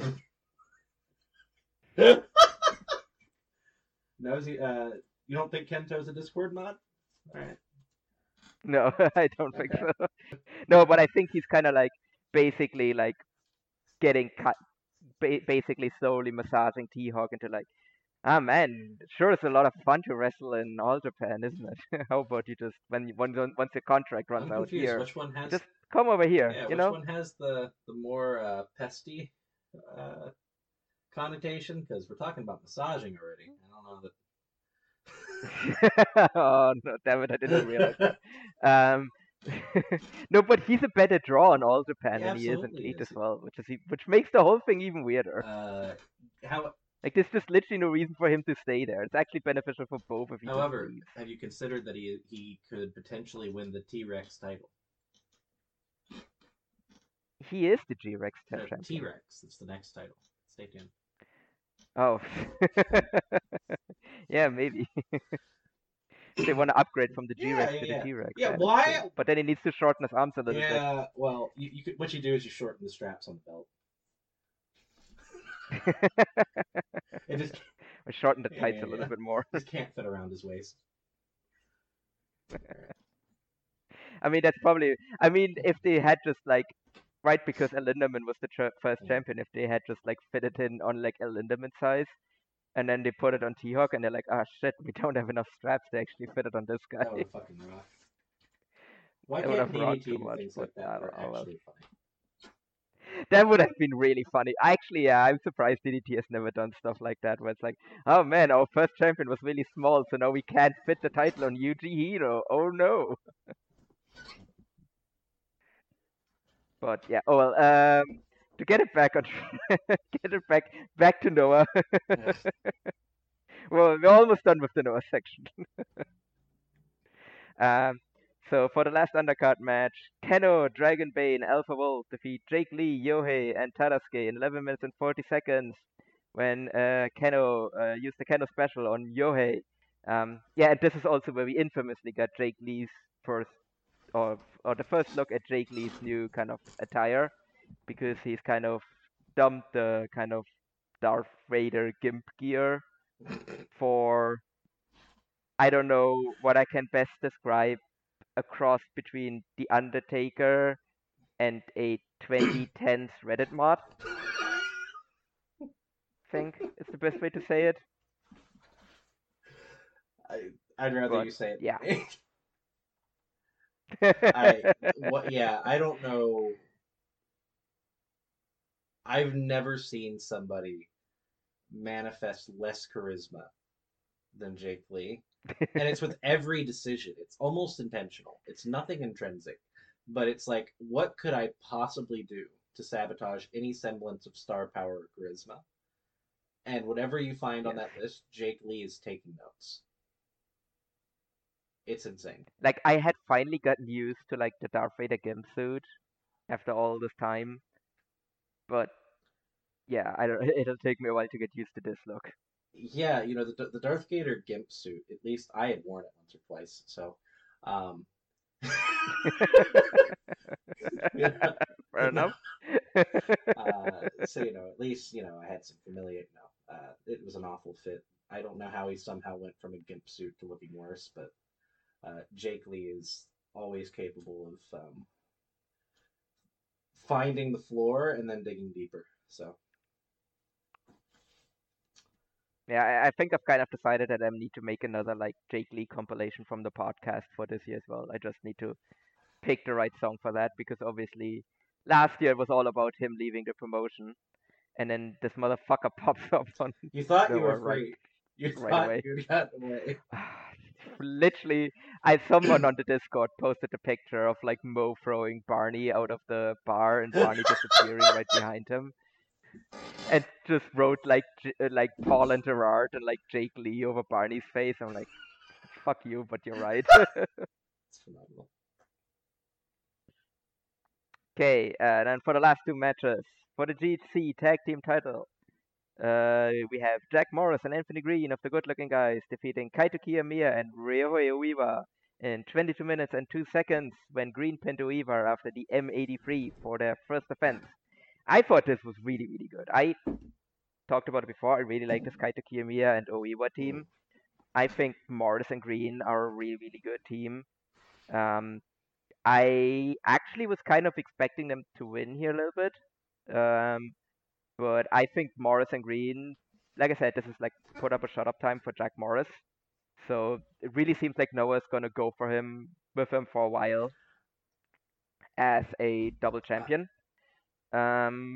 I'm curious where like this Kaito and Oiwa team is going now, because I thought like them winning the titles and like holding them for a while was where they were going Mm. with that, but I hope they stay together. Yeah, I would like to think um, that the reason Oiwa and Kaito didn't win the titles is because Kaito forgot to make the phone call. Um, um, like I'd like to think he intended to call them stroking his beard and say, yeah, he has to win that match. And if you could have him triple stack pin everybody, actually pin Kaito too. Uh, And Kaito too. um, yeah, I'm surprised that call didn't get made, but Gato probably had bigger things to worry about. Yeah, the match was pretty good. I thought of the trio, it was the best of the bunch. I went four flat. Oiwa looks great. It's a little bit. I really like Kaito. I don't mean to shit on him, but I think Oiwa already has better presence than Kaito. And I don't think that's a good thing. Kaito is a much better No, worker. I would disagree with it for now, but I see where you're coming from. I don't think he's I far think off. Kaito is a better worker, but I think Oiwa. Kaito needs better gear, that's for sure. Yeah, but when I look at Oiwa, if you told me one of them was a like I don't know that I would necessarily say Oiwa is the bigger star now, but given context, I feel like He will be. yeah. I don't think I think the pairing with Oiwa, um, ironically, isn't doing Kaito any favors. But I think it's doing No. Oiwa a lot of favors. I don't know why Noah has agreed to this. I can't imagine saying, okay, we're going to take this young because Oiwa, I can tell you from the New Japan perspective, there were young lions that were hyped when they left, or like when they were heading into their excursions, right? Like Umino was a big prospect, which is why I didn't give up on him. I simply, I guess, I didn't see that he's not a wrestler. Look at his eyes or whatever the fuck. And Suji, I saw it with him. People were excited for him to come back. Um, I would say Oiwa was one of the more iffy ones when he left. I didn't get the same excitement when he left. People didn't see him as this big time prospect. And he's been in Noah for 10 minutes and we're having this discussion. Um, that's, to me, a very negative sign for Noah. Great news for New Japan, but probably not good for Noah, and by extension, probably not good for Kiyomiya. Yeah, no, I fully agree. It's just been a really baffling decision for me by Noah to just have this young lion come in and just kind of run roughshod over your promotion to some degree. Like, obviously not completely. Like, obviously he was the guy that took the pin here. Like, it would have been outrageous if That Kaito would had have been the been one that so took the pin funny. here. Yeah, it really would have been. Oh my god, calm together. But at the very least, Noah has at least a minimum of self-respect and had Oiwa take the pin here. Right. But yeah, I really also do not get what Noah is getting out of this by it just really just exposes them. Because at least like All Japan, when they brought in some of and I think one of them was Oiwa, when they brought in like the New Japan Young Lions, like they at the very least were like still portraying them as young lions and not like guys that get title shots. Right. Yeah, that's crazy to So me. yeah. Yeah, but again, they were also brought in as young lions, whereas this is very they very clearly were like, well, he's not a young lion anymore. This is his excursion. It's just bizarre. I think is the best way to frame it, because I don't think we've ever seen something like this in Japan. Yeah, he's gonna do the Hogan run through Noah and then go back to New Japan as a big star, and Noah's Yeah. gonna be left holding the bag. Yep. And still with new young Yep. talent. So I don't fucking know. Anyway, finishing off the almost finishing off the Noah portion. For the GHC Junior Heavyweight title, Daga defeats Hayata in 90 minutes and 24 seconds with the Diablo Wings, where Hayata fails on his fifth defense and Daga is your new champion, and Eita is the first challenger, and I just That Eita fellow's a draw. don't give a shit. Yes, he Yeah, is. he's a draw. He'll be great. Yes. Yes, he is. He absolutely is. And he can be a good wrestler in Dragon Gate. he just never, ever has shown that outside of Dragon Gate. Like I was so hopeful when he came into Noah. I was like, oh man, fuck yeah, Eita, I love Eita. And then it's just been an absolute wet fart time and time again from him whenever he wrestles in Noah. And and especially Daga is just, just the master of the freestyle special. Well, if you think So it's been a wet I'm fart just so far, I would suggest whatever. pinching your nose because I think that match is gonna fucking suck. Um, I don't know. Like Hayata is like you haven't gone what I have gone through with like these like endless Hayata title reigns. it's true. I haven't subjected myself to that. I tend to leave my masochism for the Darth Vader gimp suit. So Fair enough. No, but Hayata, right? He first won the title in 2017, and he has held it 5 times. He has a total of 767 days as champion, which puts him third all time. He's just behind Daisuke Harada and Yoshinobu that's Kanemaru. insanity. Yeah. Who? Okay. Continue. Yeah, exactly. He has 200 days. Like actually almost on the dot. He has 200 days more with that title than Taiji Ishimori. Taiji Ishimori is at 566 days and Hayata is at 767 days.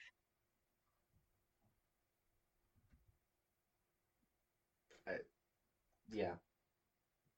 That sure, man. I don't know. I can't imagine Yep. subjecting my. Yeah, that's tough. I mean, um, short of like, I mean that's the thing. Okay, I mean now like with the tag titles, like I said, like I kind of like that. What Nova really has a turf of even more than like heavyweight singles people is like junior singles so, people so the real hope, because you have this like the real hope needs to be mhm. that Dragon Bane and Alpha Wolf break up and feud for the junior title.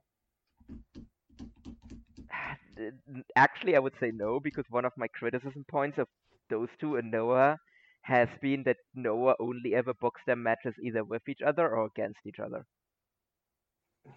So if they break them up, I would actually hope that like maybe they build that up, but I would actually like to see them feud with like people that aren't I each agree. other. You know what?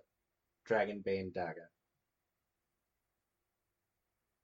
Or I don't know, like one of the like I don't like Alejandro versus like Dragon Bane. Like there are people that are exciting on the junior roster, they just aren't pushed. It's fair. You know what? Ninja Mac versus Dragon Bane. That would That fucking like rock. or Alpha Wolf. That would fucking rock Yeah, you know actually. what? You got me. All right. As long as it doesn't involve any combination of like Daga or Hayata or Eita. You know what? Out of all of this fucking like endless fucking feud, the only one that I would want to see like remain in the like singles title picture is Yoshinari Ogawa, because he fucking rocks. True. So you know what? I hope this whole thing ends with Ogawa, and he just tells all three of them to go fuck themselves, and he just starts feuding with literally anyone else on the junior roster. Ogawa Alejandro. God, yeah, like it's literally you just tell me anyone versus Ogawa except for Daga, Hayata, and Eita. I'm gonna say fuck yeah. Well, no, no, no, wait, wait, wait. I'll take that back unless it's super crazy. Gotta get Amakusa in there. Oh God, yes. Well, he tore his ACL,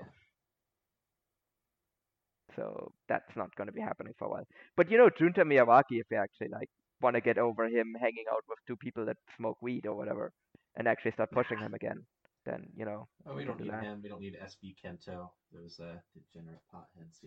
Can't do it. No. Well, I mean, those two aren't late, so him and Fujiwara, Spikento and Fujiwara, so that's clearly where I saw the trajectory of those two people going. Condolences to those guys. I remember when those two were Man. the biggest prospects in Japan, and we're gonna bring prosperity back to Dragon Gate. And like when we did like the first like in the first year of this podcast, right? We did like the half year awards for 2022, and I just remember for like rookie of the year how much of a like everyone was just gushing about like Takuma Fujiwara, and we're like a year and a half away from that, and now he's like A guy. a Mexico indie scummer. Yeah. The fuck? I don't know. I mean, okay, I guess I'll derail again. That feels like the path for Dragon Gate guys. They get like a lot of hype for the first 2 years that they exist, and then they do nothing from a business perspective, and then they just kind of either go work weird promotions or they stay in Dragon Gate and do whatever Benkei is doing. Um, I I mean, for modern, yeah, modern Dragon Gate guys, I would yeah, say, like I don't. because obviously you have like guys like Shingo, for example. Yeah. I don't think I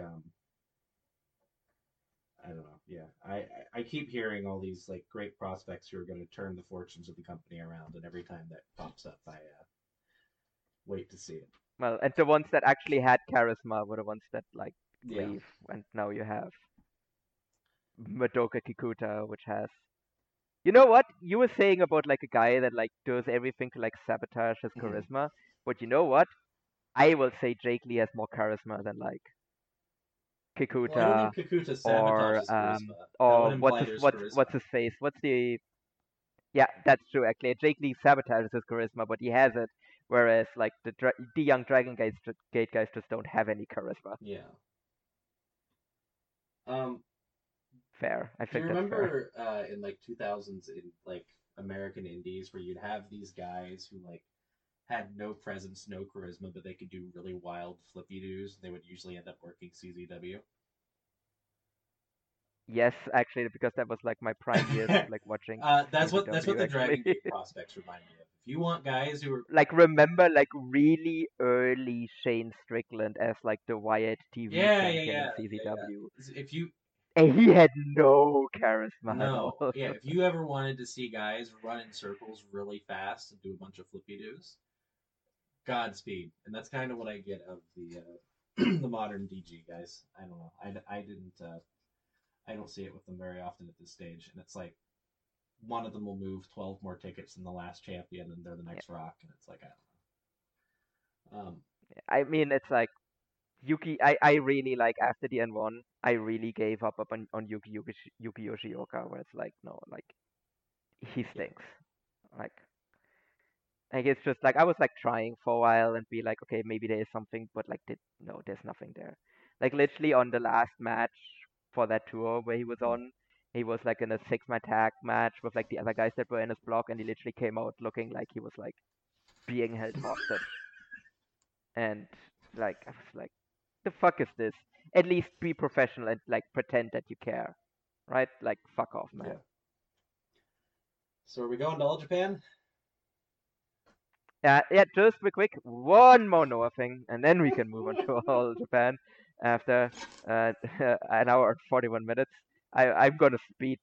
Maybe I'm actually just gonna skip a bunch of the house shows, because even if I just speed run them, it's gonna take a while. So just real quick, because we have, aside from the Soya vs Kenner match, which we already talked about, we have one more match announced for Noah, which is for Noah the Best 2023 on the 2nd of December from the Yokohama Budokan. We have a special tag match, Keno and Jinsei Shinzaki versus Manabu Soya and Tatsumi Fujinami. Do you think they're going to give Sure. Fujinami the legacy run? Is he the next? Is he the next Muto? No, no, no, no, no, no. I I think this is don't literally just know. them, because we were talking about it before, where they're like, where we were like, how are they gonna like sell tickets for these shows without Keno title matches? And I think this might be what they are doing here, where they like put these old guys on I there in think tag this is matches the and hope that that Hase somehow will angle. draw. No, because again, like Soya and Keno is like the actual like title match that is being built here. No, I'm kidding. That is the... Unless maybe they're building for like a Jinsei Shinzaki versus Tatsumi Fujinami match on the Oh my undercard of god! the Ariake Yes, show. that would fucking rock. Because sure, why not? Actually, I don't know off the top of my head what's the connection between Fujinami and Soya. Because I know Shinzaki and Keno have a connection because they're kind of like from the same area and everything. I believe the connection is they're working a special tag match together. Yes, I think that might be a two, and Fujinami is a Yeah. draw. And also, oh my God, is this why they've been booking Leona so much, like recently? You may have put it together. Oh no.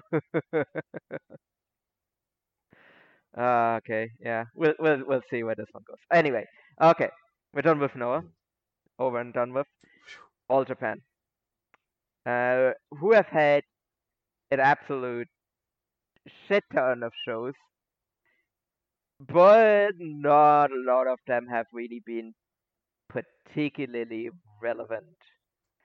So I'm just kind of gonna touch maybe on some stuff that I thought was like really good on those shows. You know, So I'm not even gonna read out the. you know what? Real Yeah. quick, the Soya thing might be because if I remember, Nishimura was his one of his teachers, like as a wrestler, and Yeah. Nishimura is a student of Fujinami.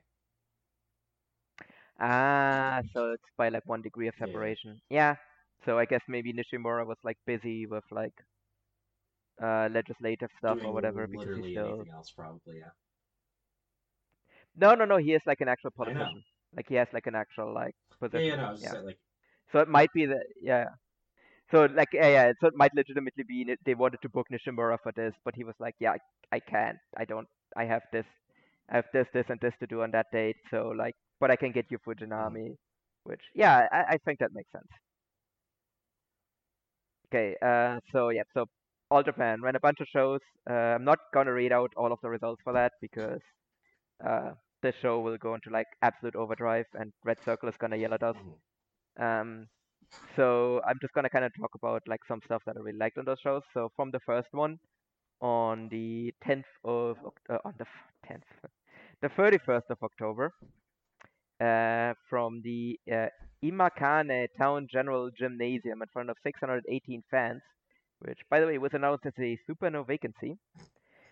We had in the main event Kento Miyahara and Yuma Aoyagi versus Ryuki Honda and Yuma Anzai go to a 30-minute time limit draw.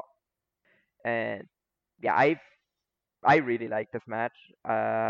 This isn't even the first draw between these two teams that they've done, which I think is really curious and really interesting.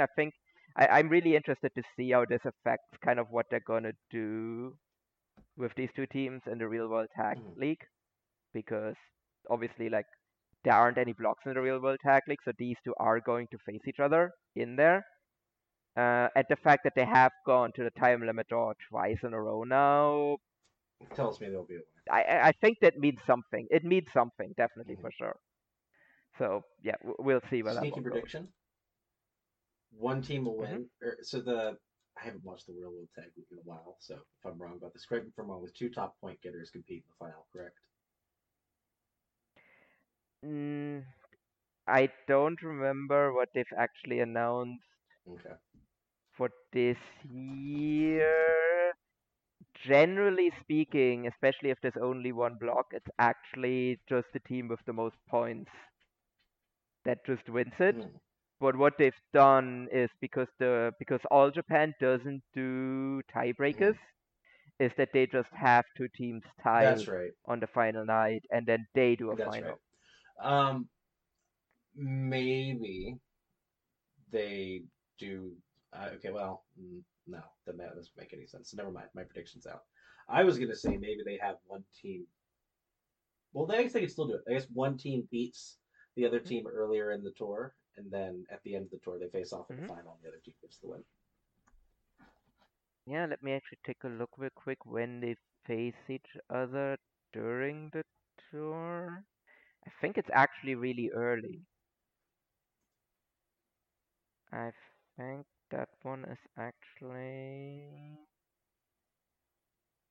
okay. So it's not the so actually yeah, they're facing each other on the first, second, third night in the Nagoya International Conference Hall. So that is actually a relatively big building.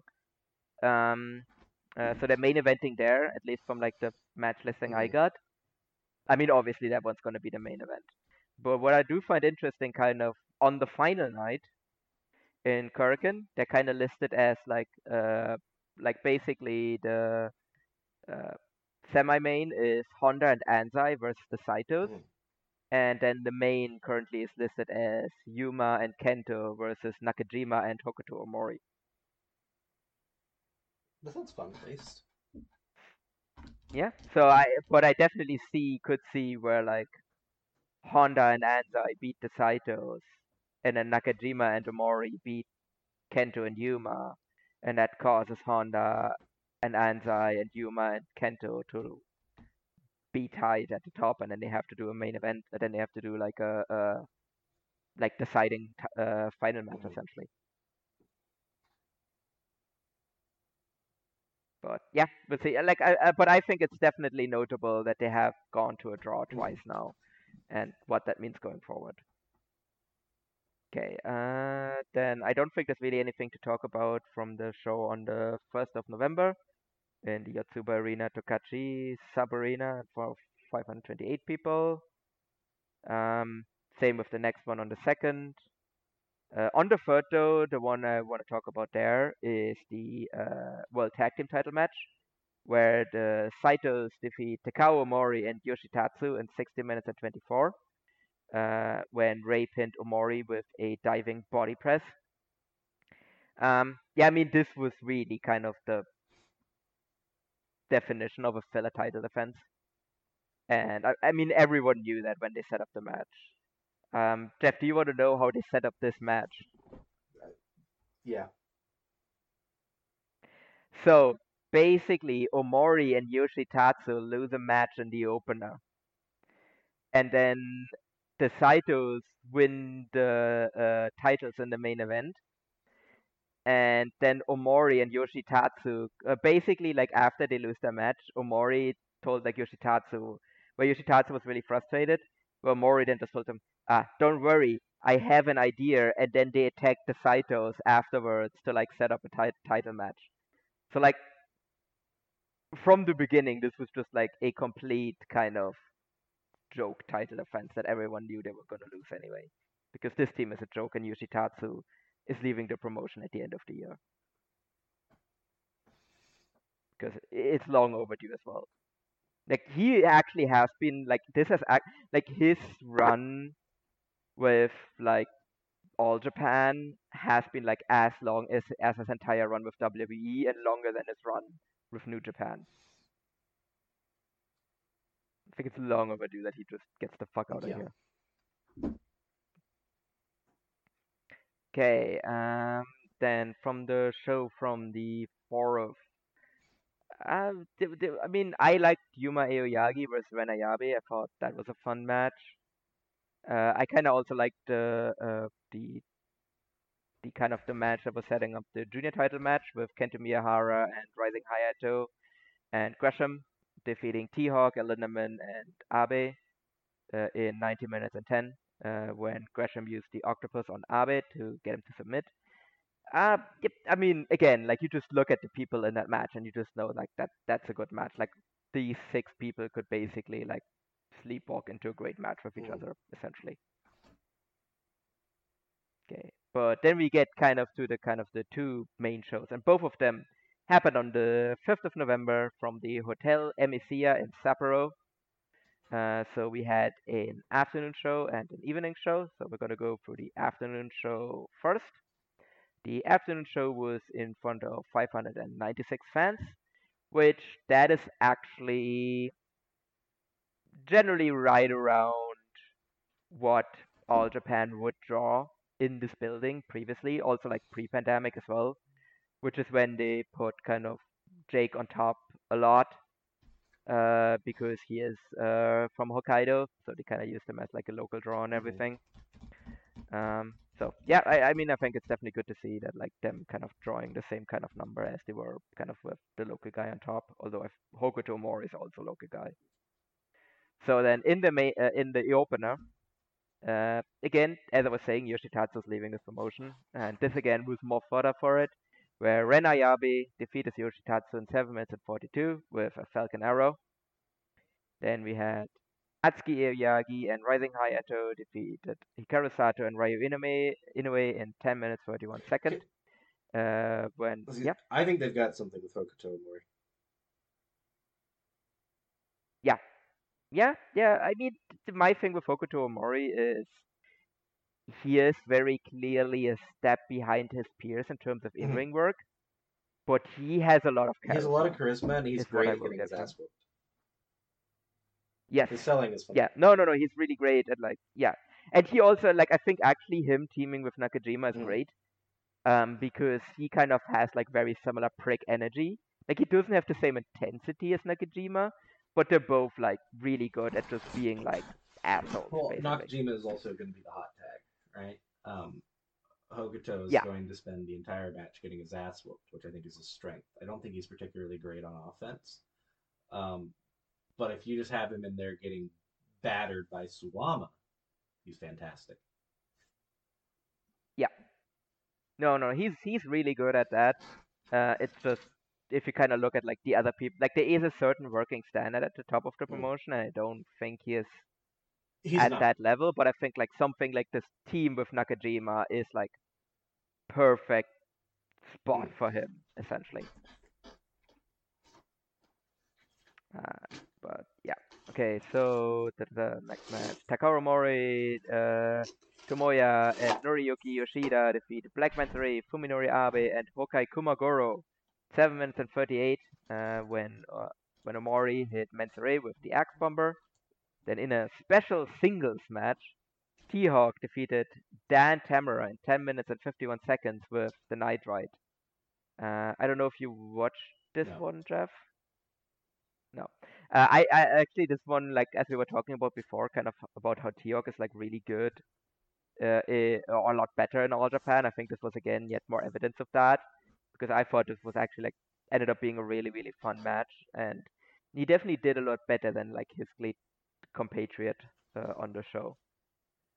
Then in the next match, in a special six-man tag match, Kenta Miyahara, Yuma Aoyagi, and Shuji Ishikawa defeated Suwama, Ryuki Honda, and Yuma Anzai in 40 minutes and 41 when Ishikawa pinned Anzai after a Splash Mountain Bomb.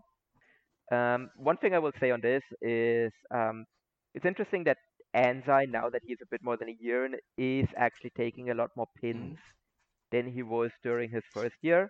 I think it was really good that they like because they protected him a lot during his first year. Like he was taking very few pins, which again is extremely unusual in Japan for like a guy that is like a literal Mm. rookie. But I think it really helped establish him as like a guy that is important to fans like immediately. And I think now that he is actually established as like where they're like, look, he isn't triple crown level yet, but No. like pay attention to this guy. He is gonna get there eventually, and we are going to push him. So keep your eyes on him. And now that they've actually managed to do that, they can actually have him be a bit more of a guy that can take pins in like six-man tags, especially if it's against guys the level of Ishikawa. Uh, So I thought that well, was just like an I interesting also thing to think you note. run the risk of overexposing him at that point, and if you telegraph it too Yeah, heavily, risk the fans turning on him. I think the fans are more into him now that he is taking pinfalls. It's added some layers to him, I think. Um, yeah, because before he was actually like weirdly like an unbeatable Superman unless he was in there with like Minoru Suzuki and Shingo right. Takagi. So I think this has been a positive for him on the whole. It's funny. When I was reviewing things, I literally said my dog is currently making a horrible mistake. Uh, I don't I don't know if I should yell at them on the mic.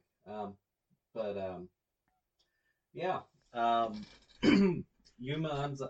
Yeah, I think Yuma Anzai is somebody the fans really desperately want, certainly in the long term. But I don't think I don't think it's likely that like I think if they try to do it within the next year, it's too soon.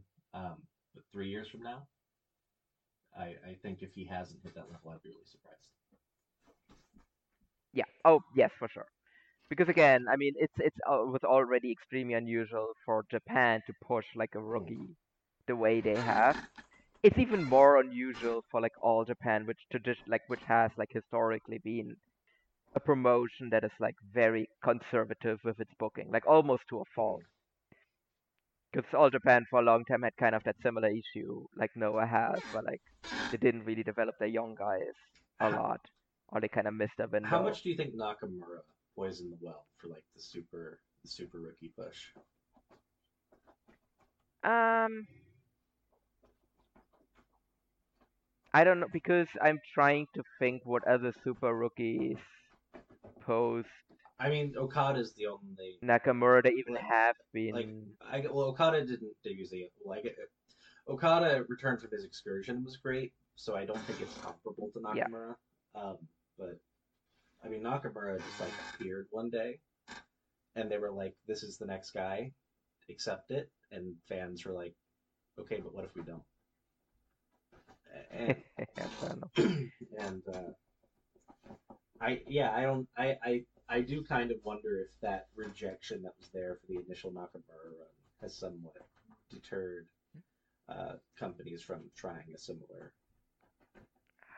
I mean, maybe. I mean, because I will say at the very least that like Anzai is like really Mhm. over. I don't think there's any indication right now that fans are Well, rejecting he him. also hasn't. Like I think quite the No, opposite. but I also think he hasn't had. I mean, his push isn't quite to the level of the initial. Oh yeah, I'm no, saying, so I yeah. think if he had, He was just really protected for a young boy. yeah. So I'm wondering if he had, you know, like I'm sure they would have liked to have done that or something close to it. Like that is the vibe I got, but I wonder if there was positive hesitance, frankly, to go all the way because you know, in the past it hasn't gone well. I mean, what I will say, while obviously I think even back then New Japan's business metrics were better than All Japan's are now, I also think that at the time of the Nakamura push, New Japan's main event scene was more dire than All Japan's main event scene is I right agree. now. If that No, I makes agree. sense. Because at the very least, like All Japan right now has Kento and they have Yuma. They can still get at least a little bit of juice out of Suwama if necessary. So like there are like three people there, whereas who else did New Japan have when they like decided to give that super rookie push to Nakamura? Ooh, I mean, technically, so that was what 2003. I mean, obviously, you know, Nagata. Nagata was there. I mean, Tanahashi was there, but not. He wasn't Tanahashi. That's not like in no way, shape, or form Yeah. was he like the Tanahashi that I'm trying to think. I he is remember now. the big card of the the main event of the January 4th show that year was Nagata versus Barnett, right? So Yeah, they would have had Kosaka, Fujita, Takayama. yeah. Which, as someone that watches a lot of No, I can fucking tell you that Fujita is Yeah, nothing, and he they never had the was. ghost of Masahiro Chono still. You getting your juices flowing? Yeah, but that's like Kojima Chono was with there, like but he wasn't full negative time, was leads. he? I can't remember. Yeah, I'm trying to think. I think that is actually before. No, I think 2003 is before Kojima's jump. Well, yeah, I don't think he was, but I think he was there. Sorry, or I think that is just after he jumped to All Japan. I think that is actually after he's gone. I think he worked the January 4th show that year. 2003. No, he didn't. He worked one It was the January show. 4th show. Yeah, he worked. But that was literally his only thing he did Yeah. in New Japan that entire Yeah, year. yeah. Like it was him and Tenzan versus Nakanishi and That's Chono. yeah. No, they didn't have anyone. Like okay, not to like go on another New Japan tangent, but okay, I'm just gonna read you out that January like 4th card because it's I dire. remember it not being good. So opener is Nishimura versus Tatsumi Fujinami in 8 minutes. Okay, that's Then you have the Young Generation Cup semi-final. Yutaka Yoshi defeats Shinya Makabe, oh, that aka skinny Togi Makabe. Makabe. Skinny Makabe, yeah. Yeah, that is still skinny Junior That's Makabe. funny. Yeah. The next one in the Young Generation Semi Cup final is Yanigasawa defeats Kenzo Suzuki. You're not a Kenzo Suzuki Then guy? you have. You're not a Kenzo Suzuki guy? No, not really. Then in the next one, in a tag team match, you have Daimajin and Makai number 1 defeating Hiro Saito and Tatsutoshi Goto by DQ. That's what, the third best Goto? Yeah. Also, you know who Daimajin is? Giant Silver, right? Yeah. Yep. Then in the next match, you have Makai number 4 and Makai number 5 defeating Masahito Kakihara and Takashi Iizuka. That's... Then you have... Shibata. You know? Yep, that's Shibata. really bad. But still, you know, that's Shibata teaming with Nagai. Yeah. You know? 2003 Shibata isn't what he would become. Yeah, that too, yeah. Then you have a 6-man tag match, Jushin Thunder Liger, Koji Kanemoto, and Takehiro Murahama defeating Heat, Masayuki Naruse, and Tiger Mask. Okay, that match may not have sucked. That so far is the best match, but that's a really bad sign. It's not great. Yeah. Then in the Young Generation Cup final match, Ryushi Yanagisawa defeats Yutaka Yoshi in 6 minutes and 48 seconds. Who also didn't really do a whole lot afterwards either. Like, I don't even remember why he retired. Yeah. It's not good. Okay. No, it's not. It doesn't get much better as we get higher up the card.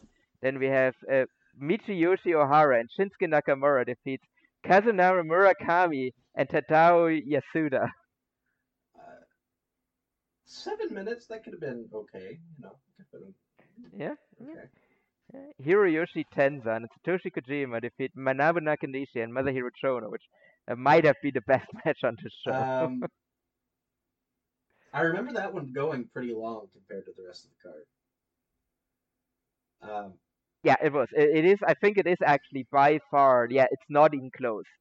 It's by far the longest match on the show. It's 23 minutes, that 18 makes seconds. A lot of sense to me. Then in the semi-main event for the NWF Heavyweight title, Yoshihiro Takayama defeats Tsuyoshi Kosaka in 10 minutes and 18 seconds. Yep, that was a match. And then in your main event for the IWGP title, it's Yuji Nagata defeats Josh Barnett in 10 minutes and 14 seconds with 5 votes from the cage match inmates, has a score of 6.0. Oh, okay. So that's actually pretty disappointing because I actually thought, okay, you know, I could get up. Like, that match sounds exciting, but yeah, no, this show's terrible. Probably an all-time bad like Wrestle Kingdom. Yeah, it wasn't great.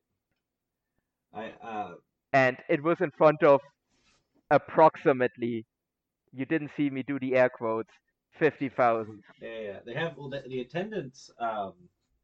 You know, I think I saw listed at one point was 30.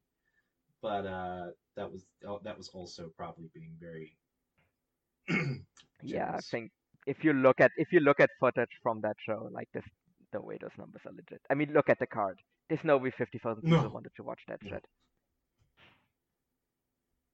Anyway, to go back, so for the top 2 matches of the afternoon show, for the All Japan World Junior Heavyweight title, it's El Lindemann defeats Jonathan Gresham in 12 minutes and 44 with a Tiger suplex hold for his 4th defense. And this El Lindemann reign keeps going. I mean, we were kind of talking about it already, right? Well, like, El Lindemann is just really lazy. And I think really ever since he lost to G-Rex, he just, I don't know. I think he just basically is just like, is what he is. And his motivation levels seem to just have dropped off a cliff. And this, if Jonathan Gresham can drag you to, like, I think it was a good match, but if Jonathan Gresham can drag you to a match that is like anything special, really, like, it's a match that I'm gonna forget even happened. Like, if you ask me again in like 5 years that, like, hey, do you remember Lindemann had a match with Gresham? I'm like, he did? You know, like, that's bad. But I think in general, though, Gresham, I think, fit in pretty well. in All Japan. Like I'm hoping that they do actually bring him back. My issues with But Gresham we'll see. are largely, I think his strikes have always looked like shit. Like the package when I Well, see him yeah. is great. He has an awesome look. I actually think him being small helps, because he's jacked. Especially in All Yeah. Japan, which is a really tall Well, he's promotion in jacked. I Japan. mean, it is kind of It's funny when tall he's in Japan. with like Yeah. Suwama, so it looks like he's, But I mean, but he has a great look. His in-ring work is sensational, but his his drop kick always misses by 12 miles. Everything is just a little light for me. I'm the, I know I'm a strikes pervert, I guess. I am the Nothing wrong with that. originator of the take that Moxley is overrated because his strikes are dog shit. Um, Okay, I do disagree with that I, part. I mean, listen, I've seen Moxley in some great matches, but when that brother is not laying it in, it's unfortunate to me. It's super see through. I can't do it. But I have that same problem with Gresham, but on the whole, I think he's a great wrestler. And I think if they could somehow get him into, like, say, the junior scene, it would really, really help them out. Yeah. No. I mean, he was kind of the biggest import in terms of like foreigners and like forever. You can basically. also tell Gresham is working for his continued employment because he's burnt a lot of bridges and is running out of places that are interested. Very telling that New Japan didn't bother bringing him back. Yeah. No, I think that is telling as well. So we'll see if he burns. I hope he doesn't burn his bridge with All Japan because I think All Japan actually can really need someone can really use someone like him. We shall see if they bring him back after the tour. I think it's telling though that on their first tour with him, they immediately gave him a title match, which isn't something All Japan is doing generally. But yeah, we shall see if this was a one-off or if they turn this into something like a bit more regular. He was the PWI number 36 wrestler or whatever he was saying. So yeah. I still can't believe that that's like a thing that actually happened. Where like Tony Khan was like, "Hey man, can't book me like this. I'm in the PWI number 31." Come on, man. Like it's such fucking dog shit, dude. Like I like Gresham, but man, come on. I want to like, imagine he told he should Vader get shoved into a lockup. I want to that. imagine he told like, Vader that. Maybe that's why I didn't like. That works even less, right? Because I think with Tony Khan, because he is such a wrestling nerd, I think you actually have a chance of that doing something. Yeah, you've got no shot with that game. Gedo doesn't give a shit at all. He's like, what the fuck is the PW 500? Like, oh, yeah, get the fuck out of my office. Yeah, they get 200, 500. Would you like to eat a wrench from show? Yeah. Yeah. Anyway, in the main event of this show, we have for the All Japan World Tag Team titles, we have Jun Saito and Rei Saito defeating Minoru Suzuki and Hokuto Omori in 21 minutes and 33 seconds. When Jun Saito pinned Omori after the Doom for the second defense of the titles. And yeah, I thought this was better than the Takao Omori and Yoshitatsu match. Solid match, nothing great, I would say. But I am curious how the Saitos are going to do in the real world tag league, though. But I do expect them to lose the titles on the January Hurricanes against whoever wins the real world tag league. All right, and then on the evening show on the same day of the 5th of November, also from the Hotel Emisia in Sapporo in front of 797 fans, which is actually the best number All Japan has ever drawn in that building. And it's a building, like I think they're actually the promotion that runs this building most regularly. So I think that is actually noticeable that this is actually the best number they've ever drawn in that building. Like I don't know what the max capacity is for this, but I can't imagine it's much more than they've drawn, to be honest. Just based on previous numbers. Okay, and then in the opener, Takao Omori and Yoshitatsu defeated Hikaru Sato and Sydney Shota Stevens when Omori pinned Shota after the axe bomber. So Then they we pulled a yeah. janitor from a local school for this, correct? Who the I mean, maybe fuck? there are. I just tuned in and Yep.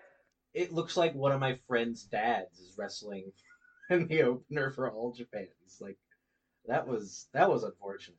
It was funny for 10 Okay. seconds watching him get beat up, and then I was like, what am I doing?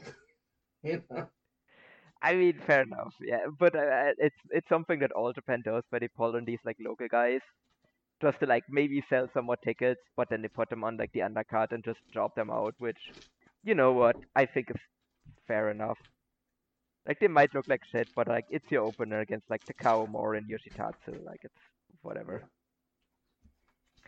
Although I'm like, is there maybe someone else you might have some questions about? Because in the next match we have Noriyuki Yoshida and Hokai Kumagoro defeating Black Manta and Tomoya in 6 minutes and 29 minutes, 29 seconds, after an Inazuma leg lariat from Yoshida on Black Manta. Those are certainly names you just said. Yes. So what are your thoughts on Hokai Gumagoro? I don't know. This match was nothing for me. My eyes glazed over. I didn't like the work. This was probably the low point for me on the card, truthfully. I mean, there is actually a bit of lore here with Hokai Oh, Gumagoro. good. Um, so basically, he used to wrestle under the name Brute Issei, like years and years ago. And he was actually seen as like a bit of like, I wouldn't say a hot prospect, but at least like a guy that All Japan was actually building up in like 2006, basically. And he had like a really bad like shoulder injury, which took him out of commission for like 11 years. So he actually really only has come back like recently with this like Kumagoro like gimmick where like he carries around the fish and all of that. But this is actually a guy that if he didn't get like a really bad injury, he actually could have been something. Like I don't know if he ever would have been like a really good in-ring wrestler, but like I mean, you can still see it underneath like the like gimmick that he's wearing right now, Yeah. right? Like he's like a pretty tall guy and all of that. So you can see where like he would have had like a lot of appeal to a promotion like All Japan especially. But obviously got derailed by a massive injury and now he's doing this. Yeah. But yeah, it is interesting that he's like back in All Japan now, like um uh wait, math is deserting me right now. 17 years later. Yeah. So, which is a lot of A time to lot. be frank. Like, yeah. But yeah. Then in the next match, Minoru Suzuki and Hokuto Omori defeat Suwama and Ryo Inoue in 7 minutes and 50 seconds when Suzuki uses a Gotch-style pile driver on Inoue. I think this was like the first time you've ever seen Ryo Inoue, right? Yeah. Is there any wrestler he reminds you of? I mean, a lot, but to me, he seems like a somewhat generic secondary heel. Like, I don't know how to put it, but like he just seems like a tier 2 shit heel in a tag team. I don't know. He was good. I mean, he was solid. Okay, so the thing is, He was solid. No, I mean the thing is with him is he's still like basically like I think he's still kind of a young boy. I don't know if they fully like graduated from him yet, but like his look and everything and his style of wrestling is like very reminiscent of Kawada. Like we've actually dubbed him Mini Kawada now. Interesting. Maybe. I would need to see more of it before I made that assertion. The thing that struck me in this match, not to get super off course, but the thing that struck me in this match was Suwama beat the fuck out of Omori. He beat Omori like he owed him a fortune. That was That was a real shock to the system because the first two matches were pretty light, and even the kind of the work in that match was light to a point. But the minute Amori and Suwama touch the ring, Suwama just starts beating the dog shit out of this man. And I'm like, did Amori do something wrong? And he hits the Insiguri, and like Suwama Well, barely not sells recently. it. Like Suwama barely pretends it happened. And he does the hot tag for Suzuki, and I'm thinking, okay, they're building something here. Suzuki's gonna come out with a big hot tag. This is gonna be a stiff exchange. Suzuki's gonna get over, and Suzuki has the softest hot tag you have ever seen him have in his life. Like he barely touches Suwama. Like the forearms look like, the punt barely landed. Uh, I was like, what the I think, and then Suwama starts throwing back, and he's much lighter with Suzuki. I'm like, oh, these two have a gentleman's agreement not to beat the piss out of each other. Okay, Suzuki's taking it easy in here. Poor Amori, on the other hand, is just getting the shit beat out of him. Yeah, it was funny. I was, if they would have had a hot exchange with Suzuki and Suwama, I was flirting with four plus. I love the Omori Suwama stuff. That's to the credit of really he was pretty good, but yeah. Okay, no, fair enough. I mean, I like this match too. Not quite that much, but yeah, no, I mean, it was a solid I'm enough saying match. because if they would have fit in a Suzuki Suwama kind of stiff stretch, I think it would have helped pick up the back end of the match. So I'm just going off of the Amori Suwama stuff when I say it was cruising towards 4. My expectations, because I still have a view of Suzuki in my head that probably isn't adjacent with reality. Yeah, I think you kind of need to move on from like Suzuki being Good. like a great wrestler, unfortunately. So I think like Suwama can actually still go a lot more than Suzuki can. Funnily Yeah. enough. I mean, Suwama's selling looked pretty Like he doesn't seem like he wants to move a lot these days. But I can imagine if Suwama is in the lead position in a match though, if he's doing 70% of the offense, that'd probably still fucking rock. So I mean, okay, I mean, not talking about Suwama being a lead position, but he's also the like All Japan like 6-man tag title, the All Japan TV 6-man tag team title champ, where he is currently kind of in a bit more of a sub role essentially. okay. And I do mean it in that way because he is currently teaming with Mayumi Osaka and Maya Yuhiki, where he is basically just a sub and is like kind of like getting whipped by them in the ring. Weird. I don't like it. All right. Yes. I don't need that image of Suwama. And then we have in the next match Shuji Ishikawa and Ren Ayabe defeating Jun Saito and Rei Saito in 5 minutes and 34 seconds. My condolences. When My Ayabe. condolences to Black Manta Ray. This was actually my least favorite match of the night. I think the Saitos fucking suck. I mean, this was really weird. This was really sucked. weird. Why are the tag champions getting beaten in 5 minutes? Because they fucking suck. And also, like, June uses to, like, no. Okay. This is the only thing you've seen of them, and you can't say that they suck. They look pretty fucking bad. Okay, here's the thing with the Saitos. I think the Saitos is, like, okay, what I want you to do, right? For the Saitos is I want you to go back to the show on the 9th of October where they won the titles. Okay. And if you still don't like the Saitos after that match, then they're just not for you. Okay. I'll give it a go. Well, maybe to entice you a bit more, they won the titles from Kento Miyahara and Yuma Aoyagi. Okay, I'm interested. I'll give it a go. But the match is 37 minutes. 37 minutes? It's really good. Don't let yourself get. Don't let that put you off from it. That sounds painful. It's I'm gonna need the Darth so Vader much. gimp suit. Okay, Jeff, it has a current cage match rating of 8.11.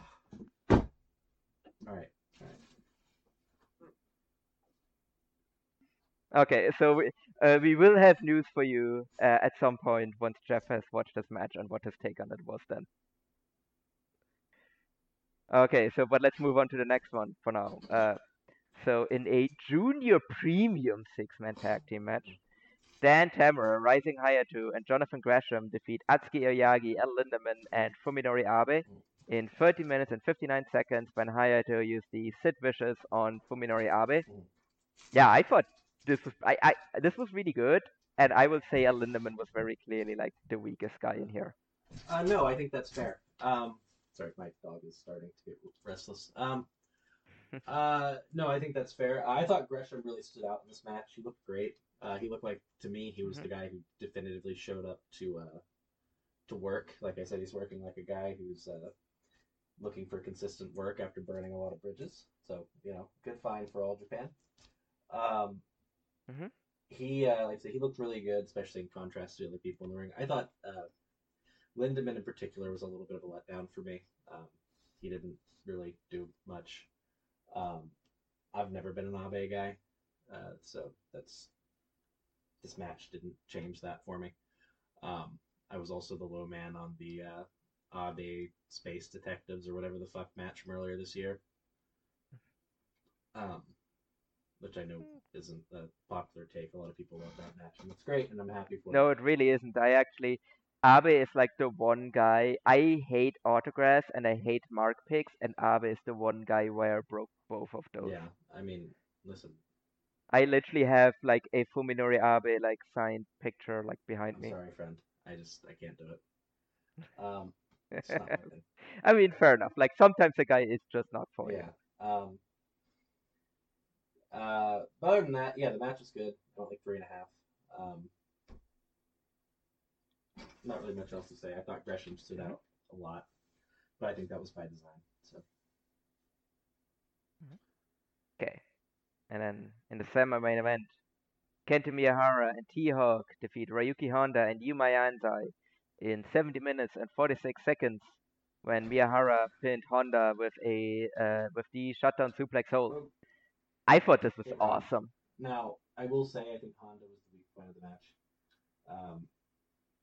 I disagree. Ooh, okay. So I did not enjoy Honda that much. Now, maybe if I had been along for the journey, maybe if I wasn't dropping in, the way he works would make more sense to me. But to me, he just looks eh. I'm sure that's part of the gimmick. Because to me, he would have been a guy that I think you would have liked really a lot. No. Because he's a big hoss and he just hits people. He does, but like his work just looks eh to me. I don't know. Yeah. Now, I mean, there were points in the match where he looked pretty good, but there was a lot of it where I was like not impressed. I would need to see more of him before I made a sweeping judgment. I would say, like, but and it could be an issue if I was much more enraptured with Miyahara and T-Hawk. But Fair. I thought he was comfortably the fourth best guy in the ring. Like I didn't think he was. I thought Anzai looked better. I did think Anzai was. I did get the fan support you were referencing earlier. That's very much there. It's really impressive for a guy that young. And it's funny. The big note I took for Anzai from that match is I hope they don't rush him, because I think he's building that connection with the fans over time, and I think these are the kinds of matches that will help him do that. Just being across the ring from Kento and seeing that,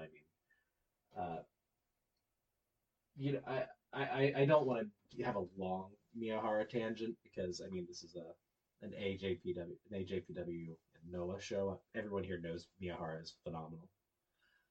But as somebody who doesn't watch as much Miyahara as maybe I should, every time I watch him, I'm struck by how fucking awesome he is and how genuinely tremendous his presence is.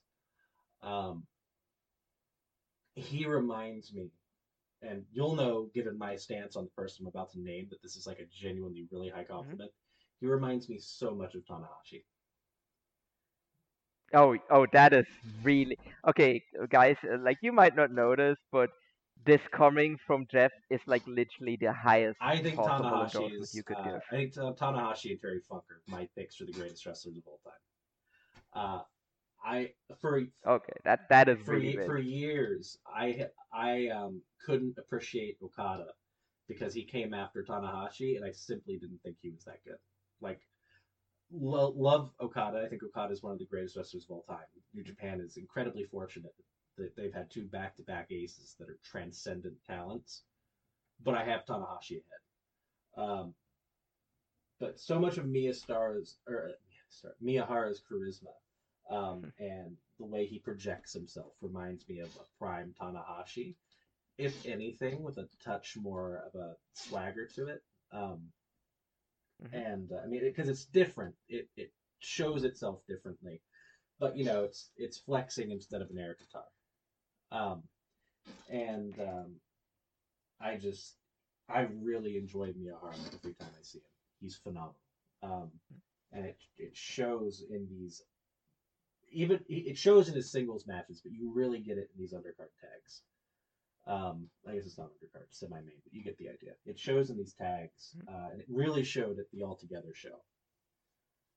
Um, Yeah, I think there's actually something I can tell you about Miyahara that we learned recently, which I think really puts everything into perspective. His favorite wrestler growing up was Hulk Hogan. yeah, that makes sense. So like basically, he is Hulk Hogan if Hogan was a great worker. Yeah, kind of. I see it. I know. I get it. That makes sense to me. And if you look at Tanahashi's influences, they were largely Western. Um, Yeah. so no, that makes a lot of sense to me. Um, we kind of touched on T-Hawk earlier. Um, he was sensational in this match. I couldn't help but watch it and think like we need to get him in a bag and drag him away from Strong Hearts. But Yeah. yeah. Also, maybe one more point on Honda as well. Would it kind of change your mind if I tell you that Honda is 23? Yes, he looks like he is 45. No, he is Oh, hold 23 on. years old. He's a territory throwback then. All right. Okay, hold on. Yeah, no, he's a young I've got guy. to Like same with reevaluate this now. Hold on. yeah. I thought that brother was You 45. do just basically just no. He's actually one of the last Wrestle One Oh my trainees. god. He looks like he's he I was Yeah. like, this is like some scummer who's had a long career and just randomly found himself. No. I'm like, I don't He's know. 5 years in. Fine. And it's like, it was like, he's great. And I'm like, really? If he's 23, he's really good.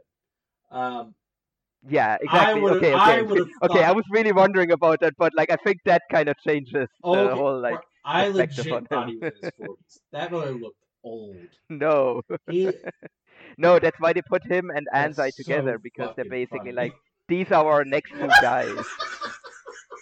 I think he's gonna turn 40 and look like he's 86. All right, maybe. No, I think he's just one of those guys that will like like Arn Anderson, He's gonna look who's the like same age forever. 24 and he looked like Yeah. 48. Yeah, and now he's like 62 and he looks like he's Yeah. 48.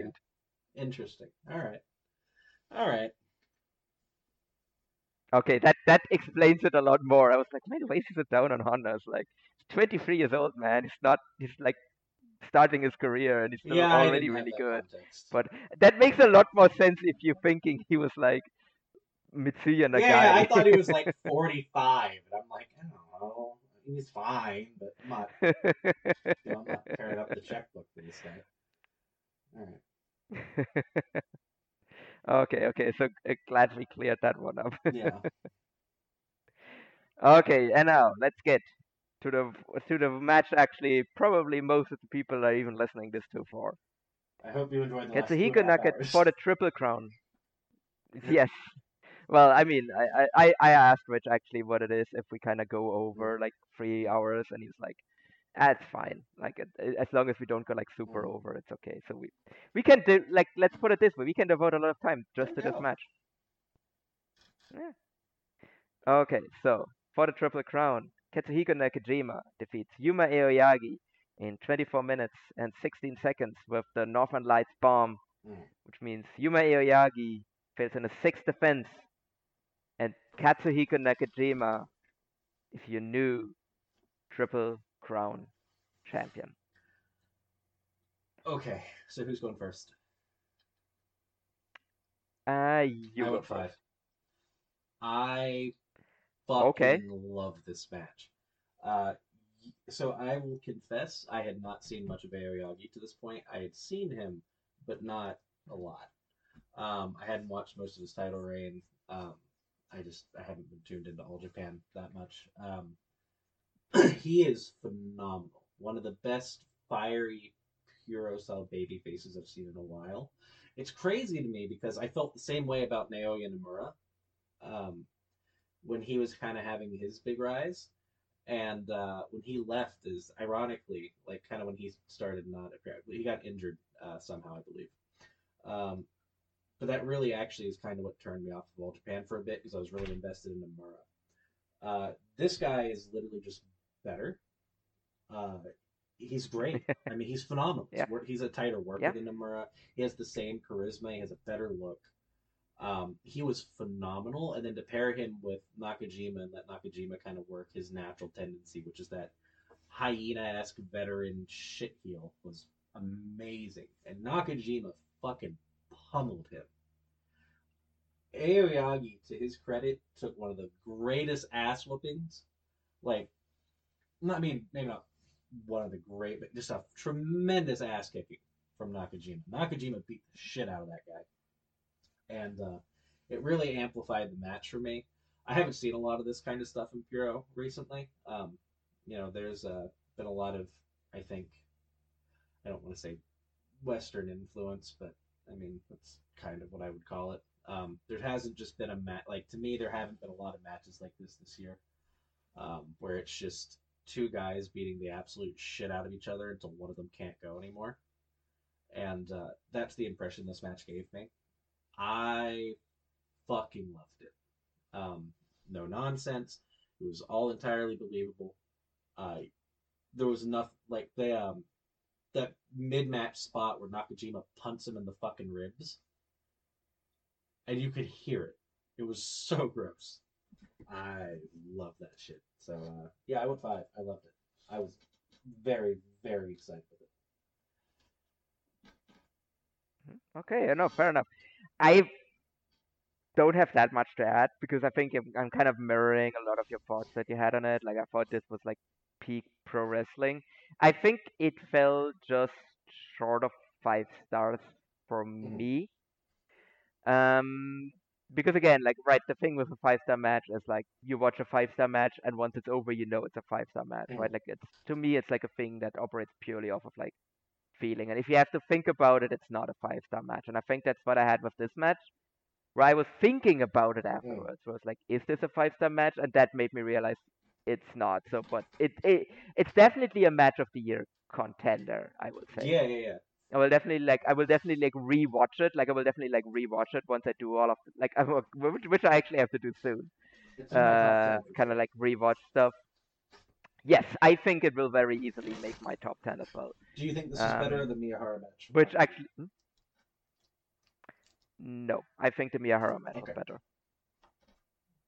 because the Miyahara match had that element of realness because the Miyahara match. Uh, so sorry, which one do you mean? Do you mean Yuma and Miyahara or Nakajima and Nakajima and Miyahara. Sorry. Miyahara? Gotcha. Nakajima Miyahara to me had that kind of like realness element where like you know that there's like act that or at the very least there used to be or maybe still is actual heat between The these crowd was two also a because of lot what better. like happened.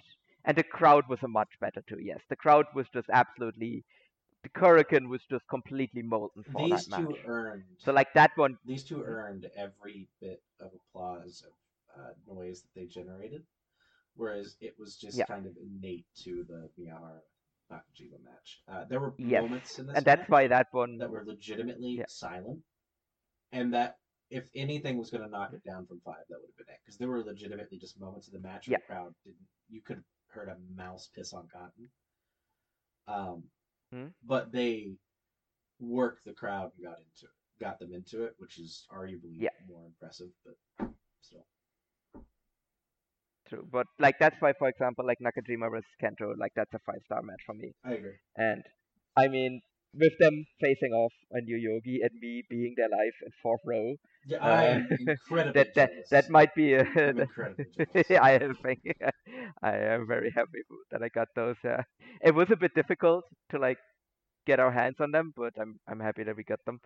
Um, that one is probably gonna have a lot of like live bias, but I have a feeling that one is gonna make like a late run up my like match of the year list. Yeah, I went uh, to Forbidden Door 2 this year, so. oh god, yeah, that's really good. Yeah. Well, I actually I was the low person on Danielson Okada in the building. I didn't think the match was very good.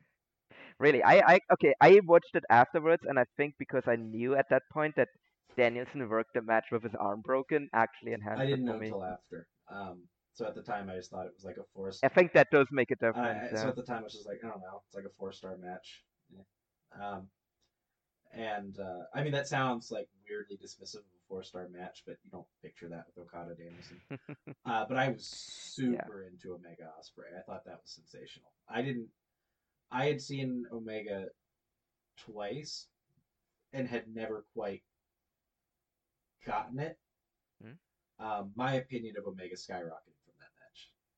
I already had a great high opinion of Omega. I think I thought he was one of the 20 best workers of all time. My opinion of him from both a work perspective and a presentation perspective, just he was so good in that match. Anyway, yeah, that was my comparison point for you getting to go see a phenomenal fucking match that you're gonna overlook. Yes. I mean, to be fair, I was at the 2019 Best of the Super Junior finals, Wow, which was Osprey Shingo, right? Shingo versus Oz. Yeah, That's still the best match I've ever seen damn, live. yeah, that's That was so fucking good. And this, I think, has a chance to rival it. Yeah, no, I'll tell you, this is gonna be a really really hot take. I think just given the atmosphere and everything, I think this will probably be the biggest match of that weekend. Whatever they do on You mean bigger than any of bigger the than ones anything at on Wrestle Tokyo Dome. Kingdom? Yeah. It's definitely bigger than anything Noah booked. Yeah. No, I can see that argument. Yeah. And like just the way like tickets are just like flying off the shelves for it as well. Do you think they could have booked a bigger venue? Like one of the ticket sites I looked at basically had like everything was like few tickets remaining except for like the second floor tickets. Do you think they could have booked a bigger venue? I don't know if I want to risk that as All Japan. I think I'm just gonna take the selling out Yogi. If they somehow manage to do that, is a massive achievement for All Japan at this point. So I'll just take that. I agree. Because otherwise you might like I'd rather take that than them running like a half empty sumo hall. Which I don't know how much I would have sold there, but yeah. Also, just real quick, one more thing I wanted to bring up. I really wanted to make sure I bring up about the match was just the finish. Just Nakajima using the Northern Lights bomb, and then also using the like Akira Hokuto pin on Yuma Aoyagi as well. It rocked so much. And I was already like when they did the first match, I was already like, why don't they use like Sasaki and Hokuto at all in the build up, right? Because they're both kind of really essential to this. Because all of this heat between Kento and Nakajima stems from their time in their dojo and from Nakajima training Kento and again being a prick. So, but I have a feeling that maybe they are actually going to like use those two a bit more in the build up for like the Yoyogi match to like do like some promotion and everything for it and all of that. So, because it would be weird if they don't get involved with it at all. And I think like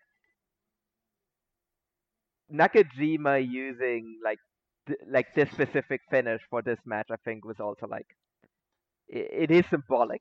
For sure, I will say. No, yeah, that was So yeah. Yeah, that match was amazing. just tremendous pro wrestling.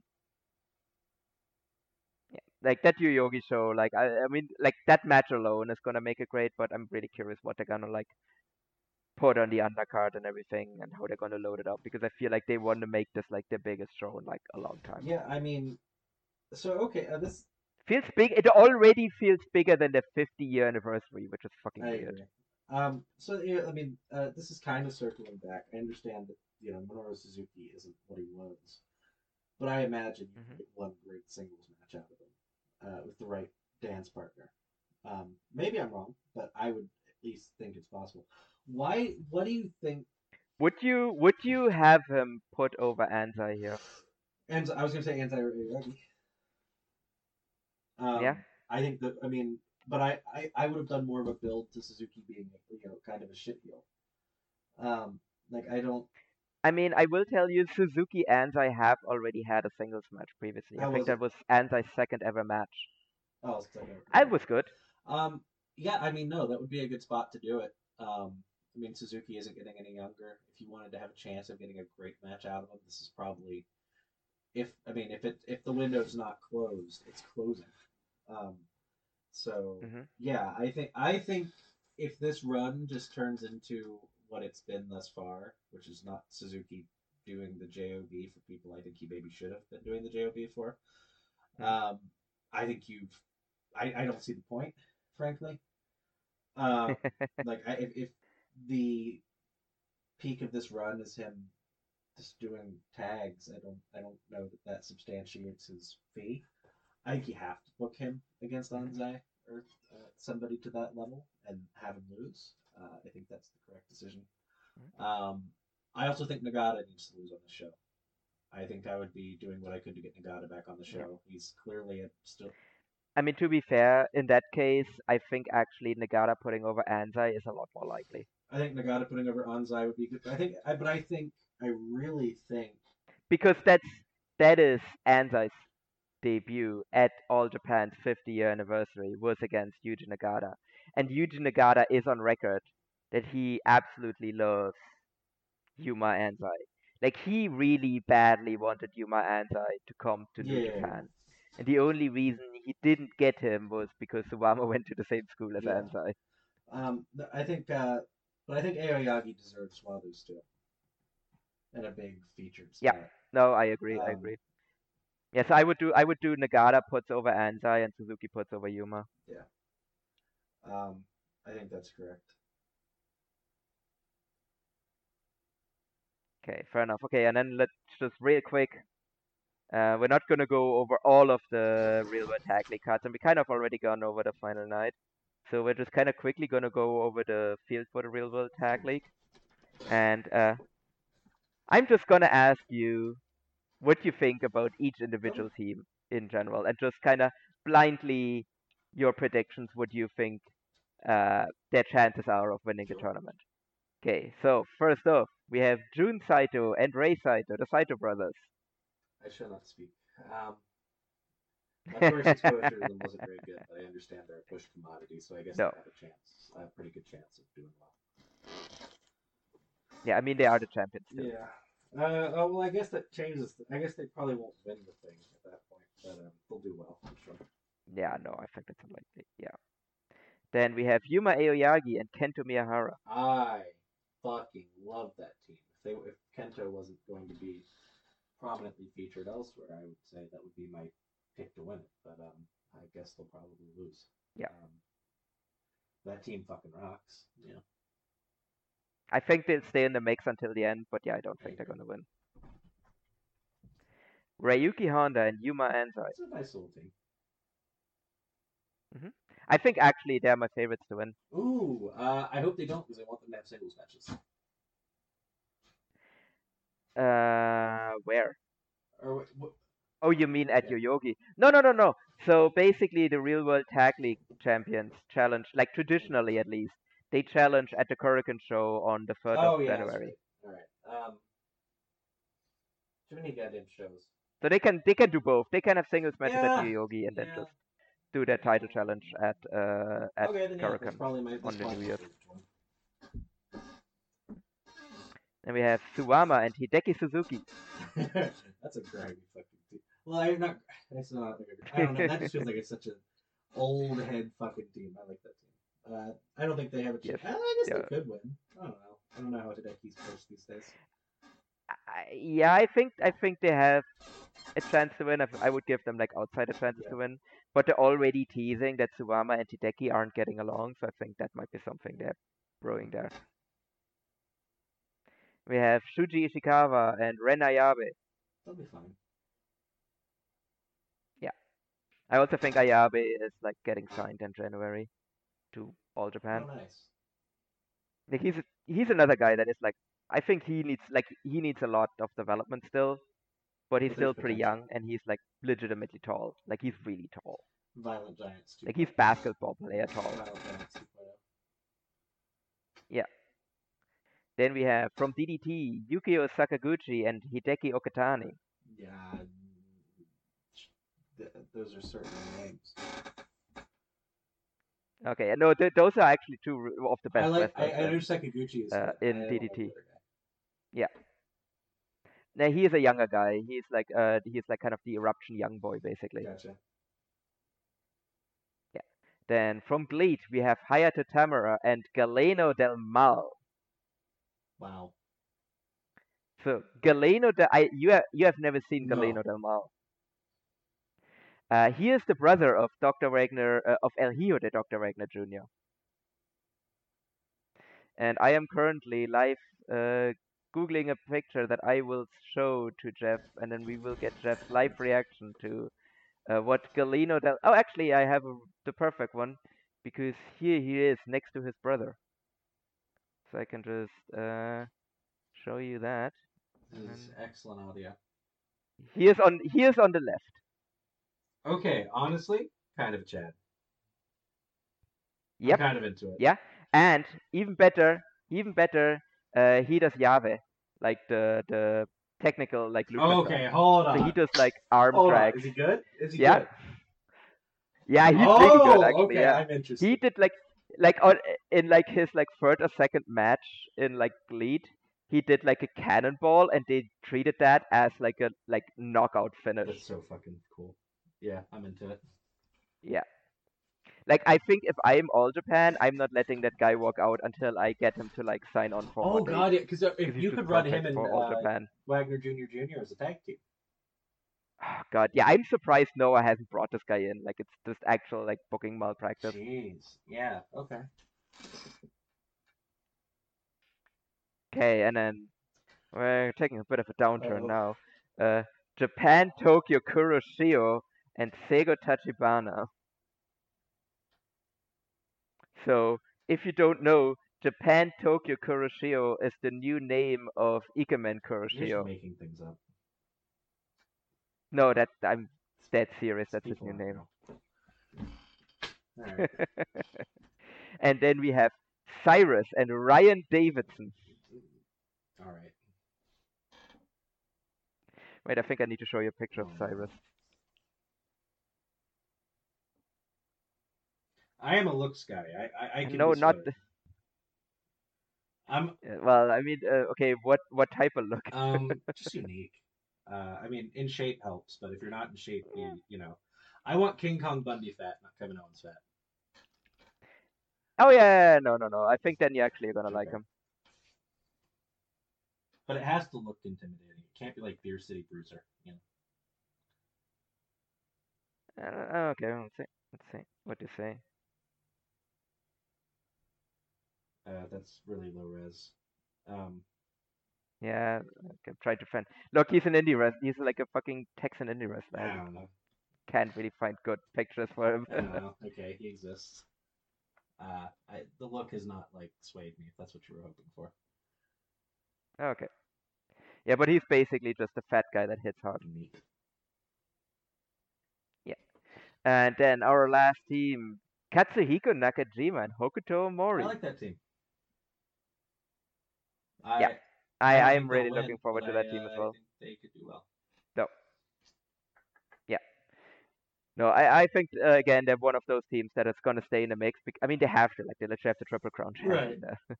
So like they're gonna stay in the mix, and yeah, until the final night.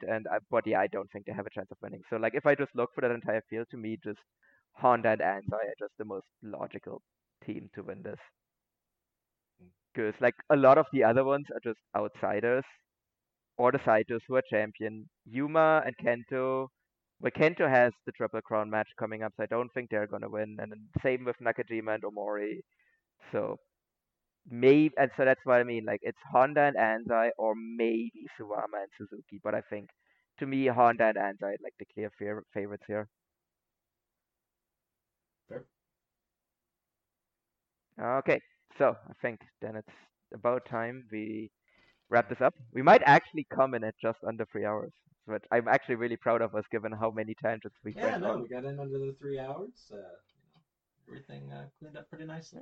So then, yeah, plug your stuff. Jeff. I don't have stuff.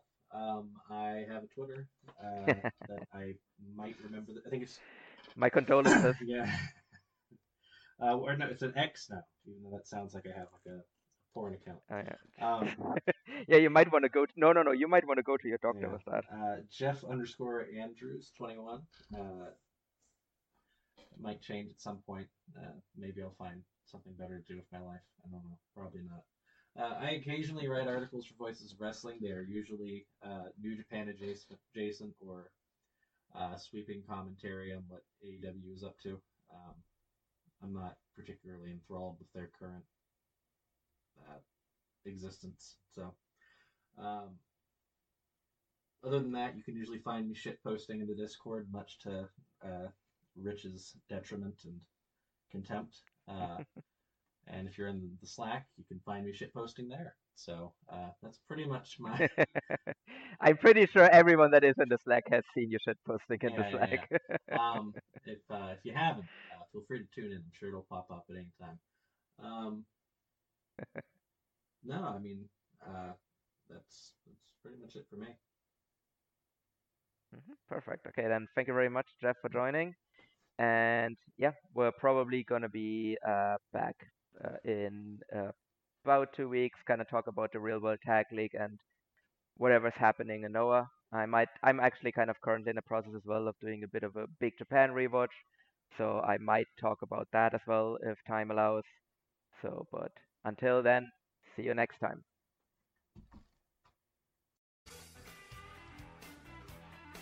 Hello, Voices of Wrestling listener. Dave Ryan here. Have you ever wondered to yourself how many hidden gems are hidden away inside the last years of World Championship Wrestling? Have you ever asked yourself how many tenuous gags can be made about the name Mike Enos? And have you ever thought about what it sounds like for two Irishmen to interpret a very chaotic company through its B show? The answers to all this and more are just a click away. Check out Days of Thunder every second Thursday on the Voices of Wrestling Podcast Network.